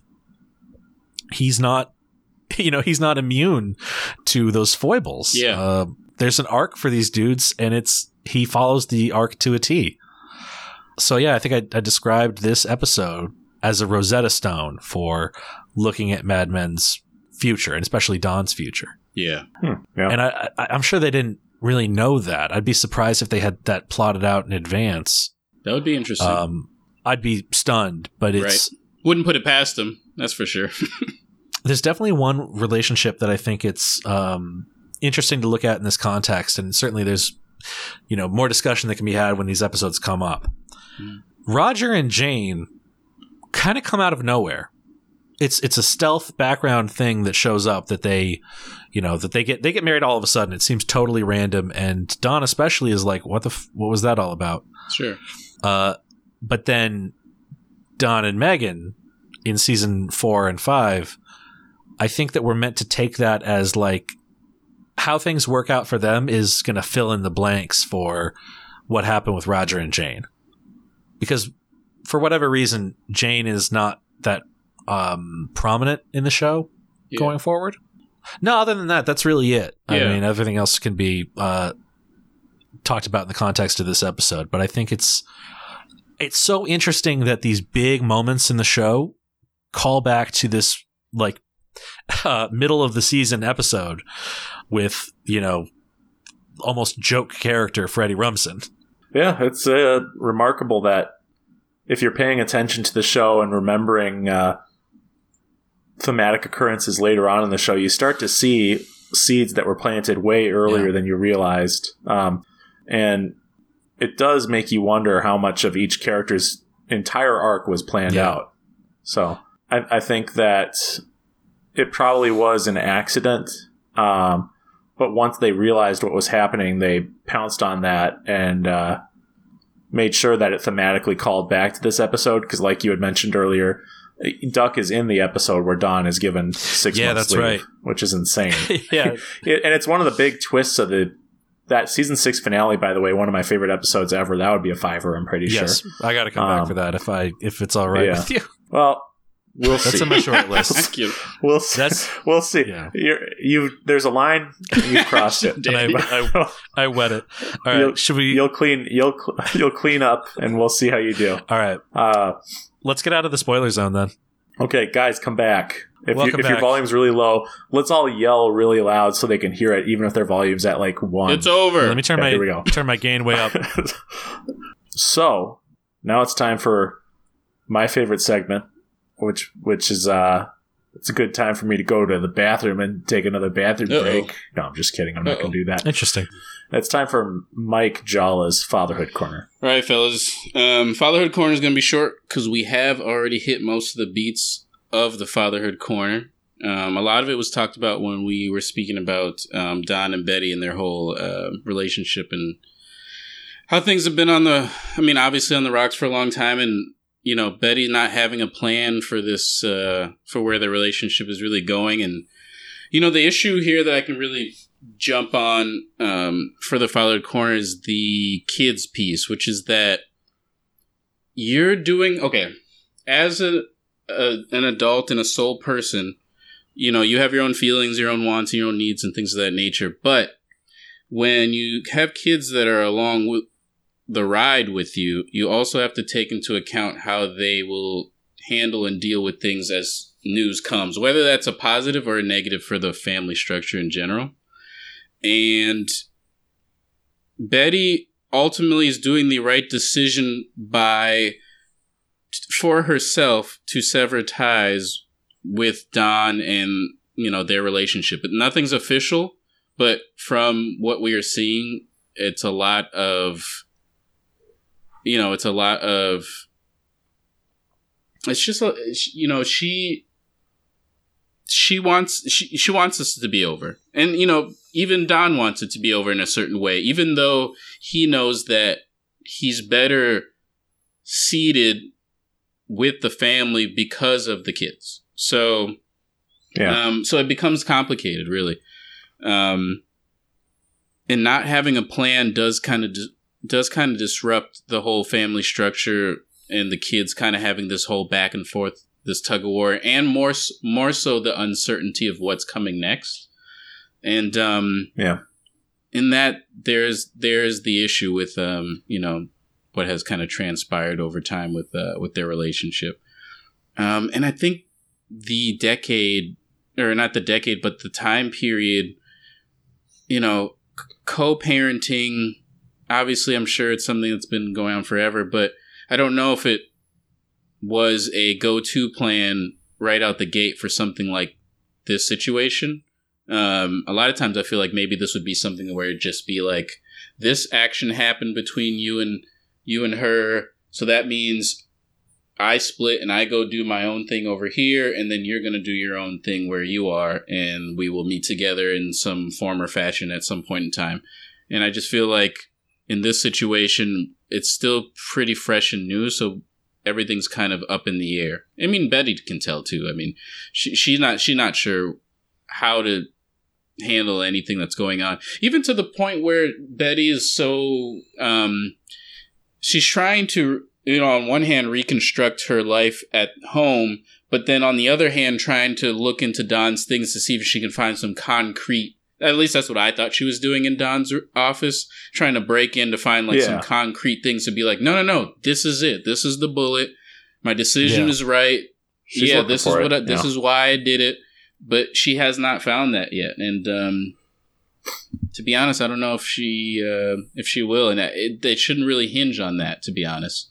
It's just something, I guess a level of closure that she's trying to find that I don't think she has found yet. And she would serve well to listen to Carla and her advice about, you know, relationships and things of that nature. Good point. I know she was snippy.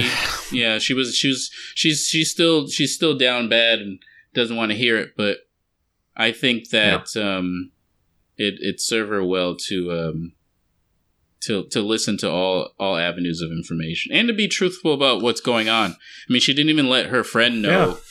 I mean, I don't know how Sarah Beth. Yeah, I don't know how much friends they are, but she didn't let her friend know like what was going on, even after like she's unintentionally digging a hole into Betty's soul. And Don's just perfect, and you guys just do great. So like, oh man, it's like shut up. But yeah, you know. So, do you think so? What do you think Betty's goal is with setting Sarah Carson up with? That was like some hurtful. I mean, as far as from what I'm viewing it was like a, you know, if I'm going to be in this predicament situation and you're over there frolicking and fucking around, then you should be in the same predicament too. Even though she feels better about it because her friend is the one being the Don Draper of the situation. So I can say fuck you to that and set you up and see what happens. And I don't know, Yeah, because he's engaged. So Sure. I kind of mean it more in the sense that, like, she's entertaining him quite a bit and hasn't pulled the trigger on anything. And obviously, like, I don't even know the guy's name. I just call him the horse boy, but The horse boy is Arthur. Arthur, okay. Is it Arthur, bad if I of still course call him it the is. horse boy? No, no. I had to look those up Yeah. and write them down to be like, okay, it's not horse boy and horse girl. It is Sarah Beth and Arthur. I think also a lot of what makes Betty angry is that this guy is kind of being flirty with that girl too. Yes. That's the other piece. That's probably a big part of why she's Yes, mad definitely. Like, too. fuck you just dancing around without both of us. I thought I was Yeah, special. exactly. Yeah. Yeah, so that was slick. This kid Yeah. sucks. Horseboy is the worst SNL character since Goat Boy, I would say. Yeah, he's I'm not a fan of him per se. He's- But yeah, I viewed that. There's some people who viewed that scene as like Betty being funny or like trying to quote set them up, and it's like no. meant with good intentions. But I think it's her trying to fuck up both their lives. Yeah. Yes. And Yes. it's cool. It's working out great at the restaurant. There's sparks flying, man. I think that's one of the most romantic cheating on spouses lunches I've seen. Yeah, on there's a Mad real Men. air of whimsy. We're having fun. A true air of whimsy. You could forget that they were not single with the way they're talking to each other, and I how know. excited Sarah Carson is. I'm excited Well, for her. their words just like flow together so well. Yeah. It's like it was written. It's like a Shakespeare What if- play, you know. It's a romantic Exactly. farce. You know, well, we've been set up by this. I think I'm going to let lunch with Betty. I thought I was going to. Yeah, I think they're going to end up actually quite happy. That would be the ultimate Jesus. cosmic irony of this show, is if Holy shit. in season 7 Betty breaks another they're still chair. together and happy. Yeah. Betty breaking the chair. I don't know if we actually covered that, Jala, but that was a No. great scene. Yeah. Speaking of the kids, I really traumatic. empathize for Yeah. Sally's like that's a real moment for Sally that I bet she's gonna remember that forever or uncover it later in therapy. Like, yeah, I was on the couch and then I looked in the other room and I saw my mom just start breaking a chair against the ground. Yeah, it's so interesting, those moments that are seem so like unconsequential to an adult. Like the kids just look at it as like it's a giant. It's like because of the feelings that are being had, Yeah. you don't really know what you're doing while in the moment, and then all of a sudden, you know, they bring it up and they're like, "Oh shit, that was you guys saw that?" He's like, "Yeah, we were watching." Oh yeah, that would be scary It's if like uncanny. I saw someone who is 3 times my size or 4 times my size doing something that loud and seemingly Indestructive. yeah And then saying nothing. saying Yeah. nothing.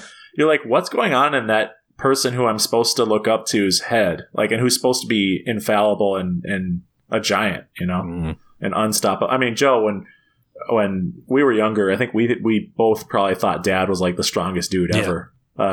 For the most part. Oh, yeah. Obviously, you see the strongman competitions on TV, but now I don't know. If I ran into younger Dad, I think I could take him. Yeah. I think I I think I could wrestle him. I could take him down. Could be. It's gonna be- Um, I'd probably have to catch him by surprise. I'm your son from the future. That would surprise him. That would surprise him. Like, what the hell? then bam. You give him the Don. You know what? That's Don Draper punch. Exactly. There we go. We brought it full circle. One punch Don. I'd smile malevolently. Punch my dad. Real Archibald Whitman maneuver. There you go. Yeah, Yeah, yeah. it's all coming together. The Archibald Whitman Absolutely, maneuver that's is when you beautiful. go back in time to beat up your dad. That's what Don. If he could do that, he would. Oh, he And it would solve all his absolutely. problems. Oh, I'm He'd, sure, he'd I'm come sure. back and be so much more well adjusted. And Like, I just had to show him what's what. That's all. That's all. If I could, I'd love to talk about Betty for a moment. Yeah. Man. Break her down. You know, since like episode 1, Betty has like had this fascinating kind of twisty character arc of, you know, being chafing at the bounds of her domestic life and her marriage, and you know, she's been in the process of becoming something. And Mhm. I think especially in this episode, we see the thing that she is becoming is a villain. This is a villain moment for Betty. It is like, damn, you're right. because she was just in a depression. She was just in like Mhm. house drinking in pajamas until Sarah Beth comes over and says all that shit about how Dawn is perfect, Perfect Dawn. and how, you know, her dissatisfaction in her own marriage. And I think in that moment, Betty decides, I'm going to fuck her up. I'm going to get her. Yeah. I'm going to punish her for what she just said to me. You know She's what's getting- fucked up though? They're way too similar for her to do that. It's like stabbing her own self. Well, it's fucked Here's up. the thing about it, I think. It's not just that she wants to, like, get back at Sarah Beth and Arthur, although she is, like, I think she does feel slighted by them in some way and is like, yeah. You know, you messed with the wrong Betty Hofstad. Yes. Yeah. But it's also, she wants to live vicariously through them. There's true. She wants to cheat on Don by proxy. That's a great point. They're like staking goats for Don's infidelity. She can't prove the thing that she knows that's true about Don's infidelity, but now this is something she can say, oh, this is wrong. I can now feel vindicated about this. Yeah. Because that's like a line that she's still not willing to cross, even though she's been clearly interested and sort of titillated by the idea. She still won't step out on Don. She's oddly faithful for what she thinks has happened. Yeah, it's like... Very true. For her to do that would be ceding the high ground that she has over Don right now. And maybe that's just it. Mm-hmm. Well, it'd be interesting to see what happens with Arthur and Sarah Carson or whatever. I do think, though, that part of the reason that we're in this like weird Arrested Development phase with Betty is that she's just sort of enjoying letting Don twist. Yeah, I think you're right. I think that in season 1, she is such a demure and infantilized housewife character.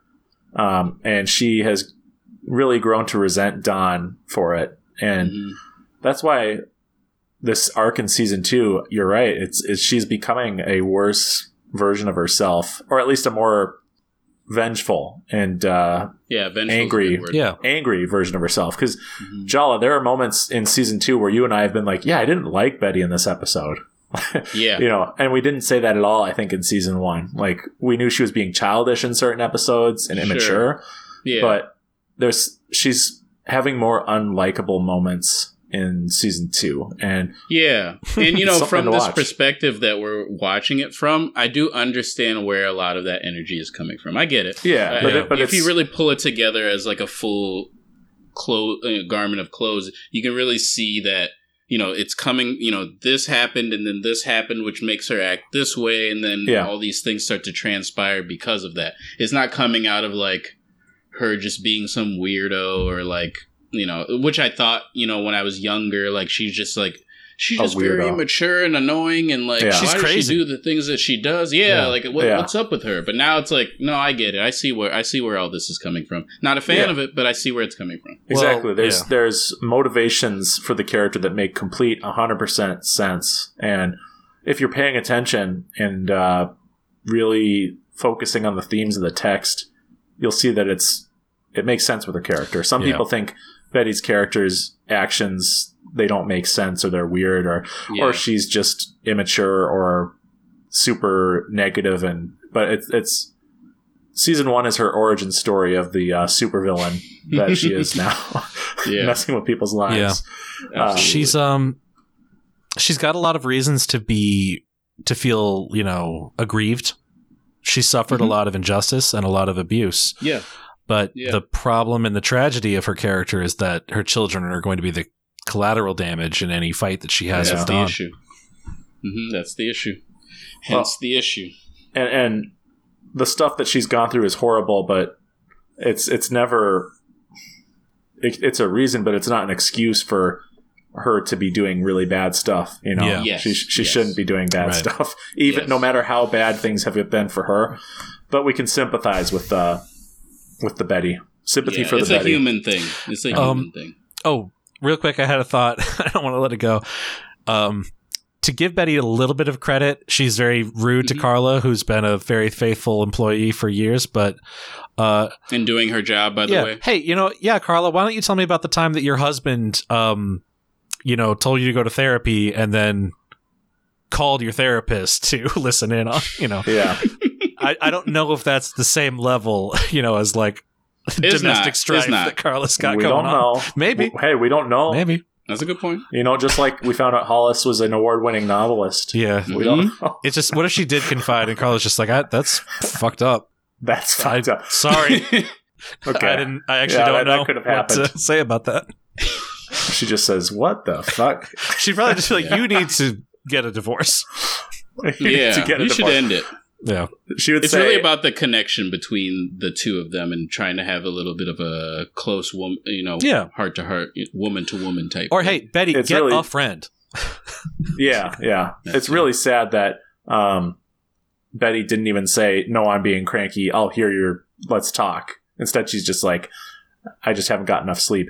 You know who would have helped her out is little who's Matthew Weiner's the kid boy? again? The boy. That's right, the boy. The Oh boy. shit! I forgot about the boy. Wow, he hasn't been. Well, Or her good friend I never know. Francine. You know, Francine's been out of the Francine. Oh, picture yes. for this season. I Yeah, think. what's up Francine. with Francine, man? I believe at this time they were pitching a spin-off to AMC called Francine and Flo, and Francine and Flo. F and it was F. going to take place in the 70s. I respect that. I respect that. Yeah, They, 'cause, they never talk about their shared connection that Flo used to work as a switchboard operator in Don's office, and Francine was neighbors. It's just never comes up. No. Yeah, and there's episodes where in the intro they say, "And who knows, maybe we'll see some of your favorite Mad Men characters in the episode." And they're having dinner with Freddie Rumsen, let's say. And he's like, "Well, have you guys ever talked about the fact?" And they go, "Huh? No, it hasn't come up. No." Okay. Shut up. Okay. Never mentioned That's 3 Fs. That's Flo, Francine, and Freddie. Mhm. Triple F. Yep. All right, guys. Well, how about we end this Dadman episode now? Ooh. Yes. Can we do indeed. a quick Sterling's Gold? Okay, sure. To end it, we'll do Sterling's Gold. Sure. Okay. I had 2, so I want to hear what you guys have first to see if... Okay. I can't use Just my cover Uno up. reverse card, but I'm hoping that Jala can go before Yeah, me. Yeah. you're wide open. No, I got one, but I got one, guys. I got a Okay, good. couple because this was Okay. a pretty funny episode. So, I'm wide open. one was when Ken before the blood drive. Ken is like, "How do you win a blood drive? What do you win?" That is really good. Yeah, I love that from Ken. I also love this one's a little bit kind of just very Sterling, where he goes when he comes into into his office and Joan's laying there, and he goes, "Many times I've dreamed of finding you like this." Yeah, that is pretty funny. You know, even though it turns out kind of a sad scene, but that is a good Yeah. line. She's not in the mood, No. but that is classic Exactly. Roger. You know, it's funny because when that scene happened, I visualized exactly what he meant by that. I mean, obviously he was very clear, but everything that we saw from the camera, like, was like, yes, it's very like a scene that you would imagine for yourself. Well, and Yeah, she cuts an attractive figure. But I Exactly. mean, it's to give Roger some credit. It is his office she finds him in. Yeah. like if I he know. went into, he didn't like barge into her office and say that because that would be really gross. Yeah, that would be literally gross. But yeah, but no, she he's- is in his office, so of course he's fantasized about that. Of course, trespass. Yeah. And then my last one I have is Sterling is as well, and he that lady in the green dress goes, "Are we winners or losers?" And he goes, "Losers tonight, but winners in general." The Real quick, I got 2 golds. okay, Unless, Michael, did you have one? I was gonna try to think of another one, but I think that was the one I wanted to use.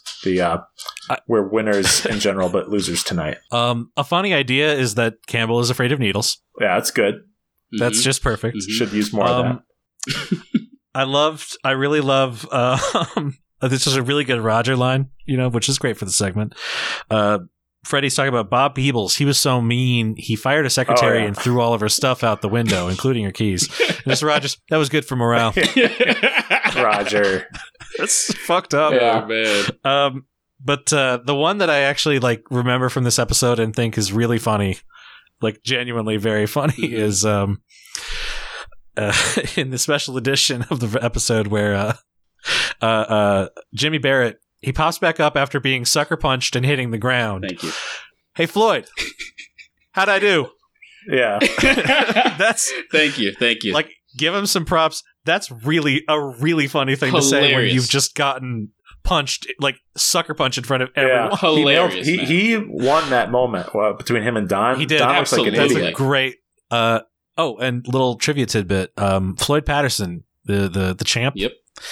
He was going to lose his title in 1 month. Yep. Mad Men To, does that all Sonny the time, Liston. where they talk about people. Yeah. Like Peggy made a great point that they were about to do a campaign about Yeah, Marilyn and Jackie.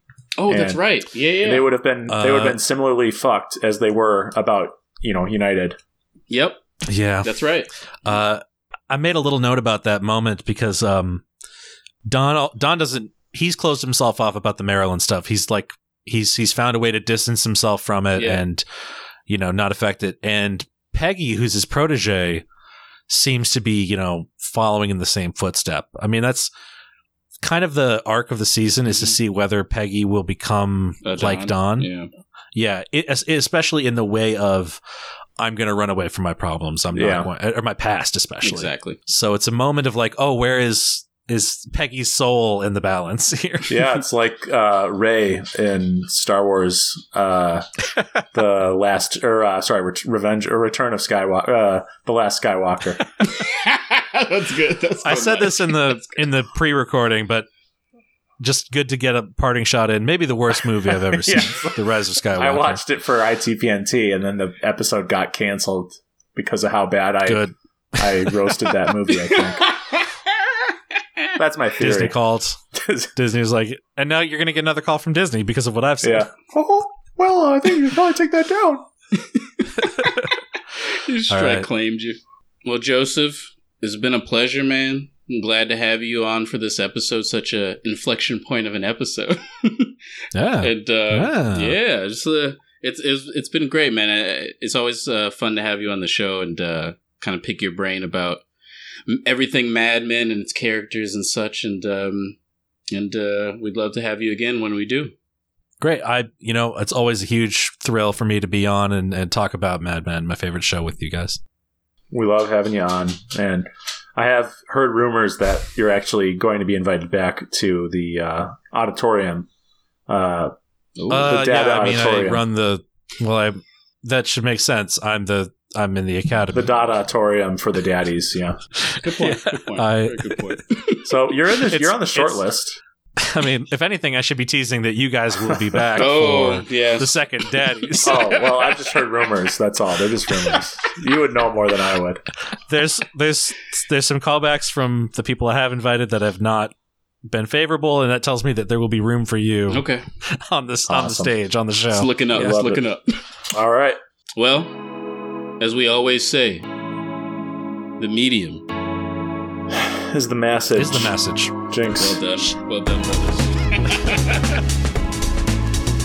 Hey, everyone. Hope you guys enjoyed that special episode of Dad Men with our guest, Joseph Rowland, as we went down the rabbit hole and dissected the the Mad Men episode, 6 Month Leave. And speaking of 6 Month Leave, myself, Mike Jala, and Michael Rowland are actually going to be taking a leave and a little bit of a vacay as we prep for the rest of season 2 in the new year. So you guys will be seeing us very soon, but we will be off for a little while. And while we're off, I encourage you all to go check out some of our back catalog, season 2. And if you haven't yet, season 1 and our very fun end of season 1 award show, The Daddies, hosted by Joseph Rowland. So guys will be seeing us in March, and we'll be continuing on season 2. And happy holidays to you all, and a happy new year. Peace out. This has been a Destiny Park Media production. If you like the show, please make sure to rate, review, and subscribe. For more content, you can follow us on TikTok, Instagram, and YouTube. We're going to be posting video clips of your favorite podcasts, as well as glimpses at new music. And hey, drop us a line or send any questions you might have to destinyparkmedia@gmail.com.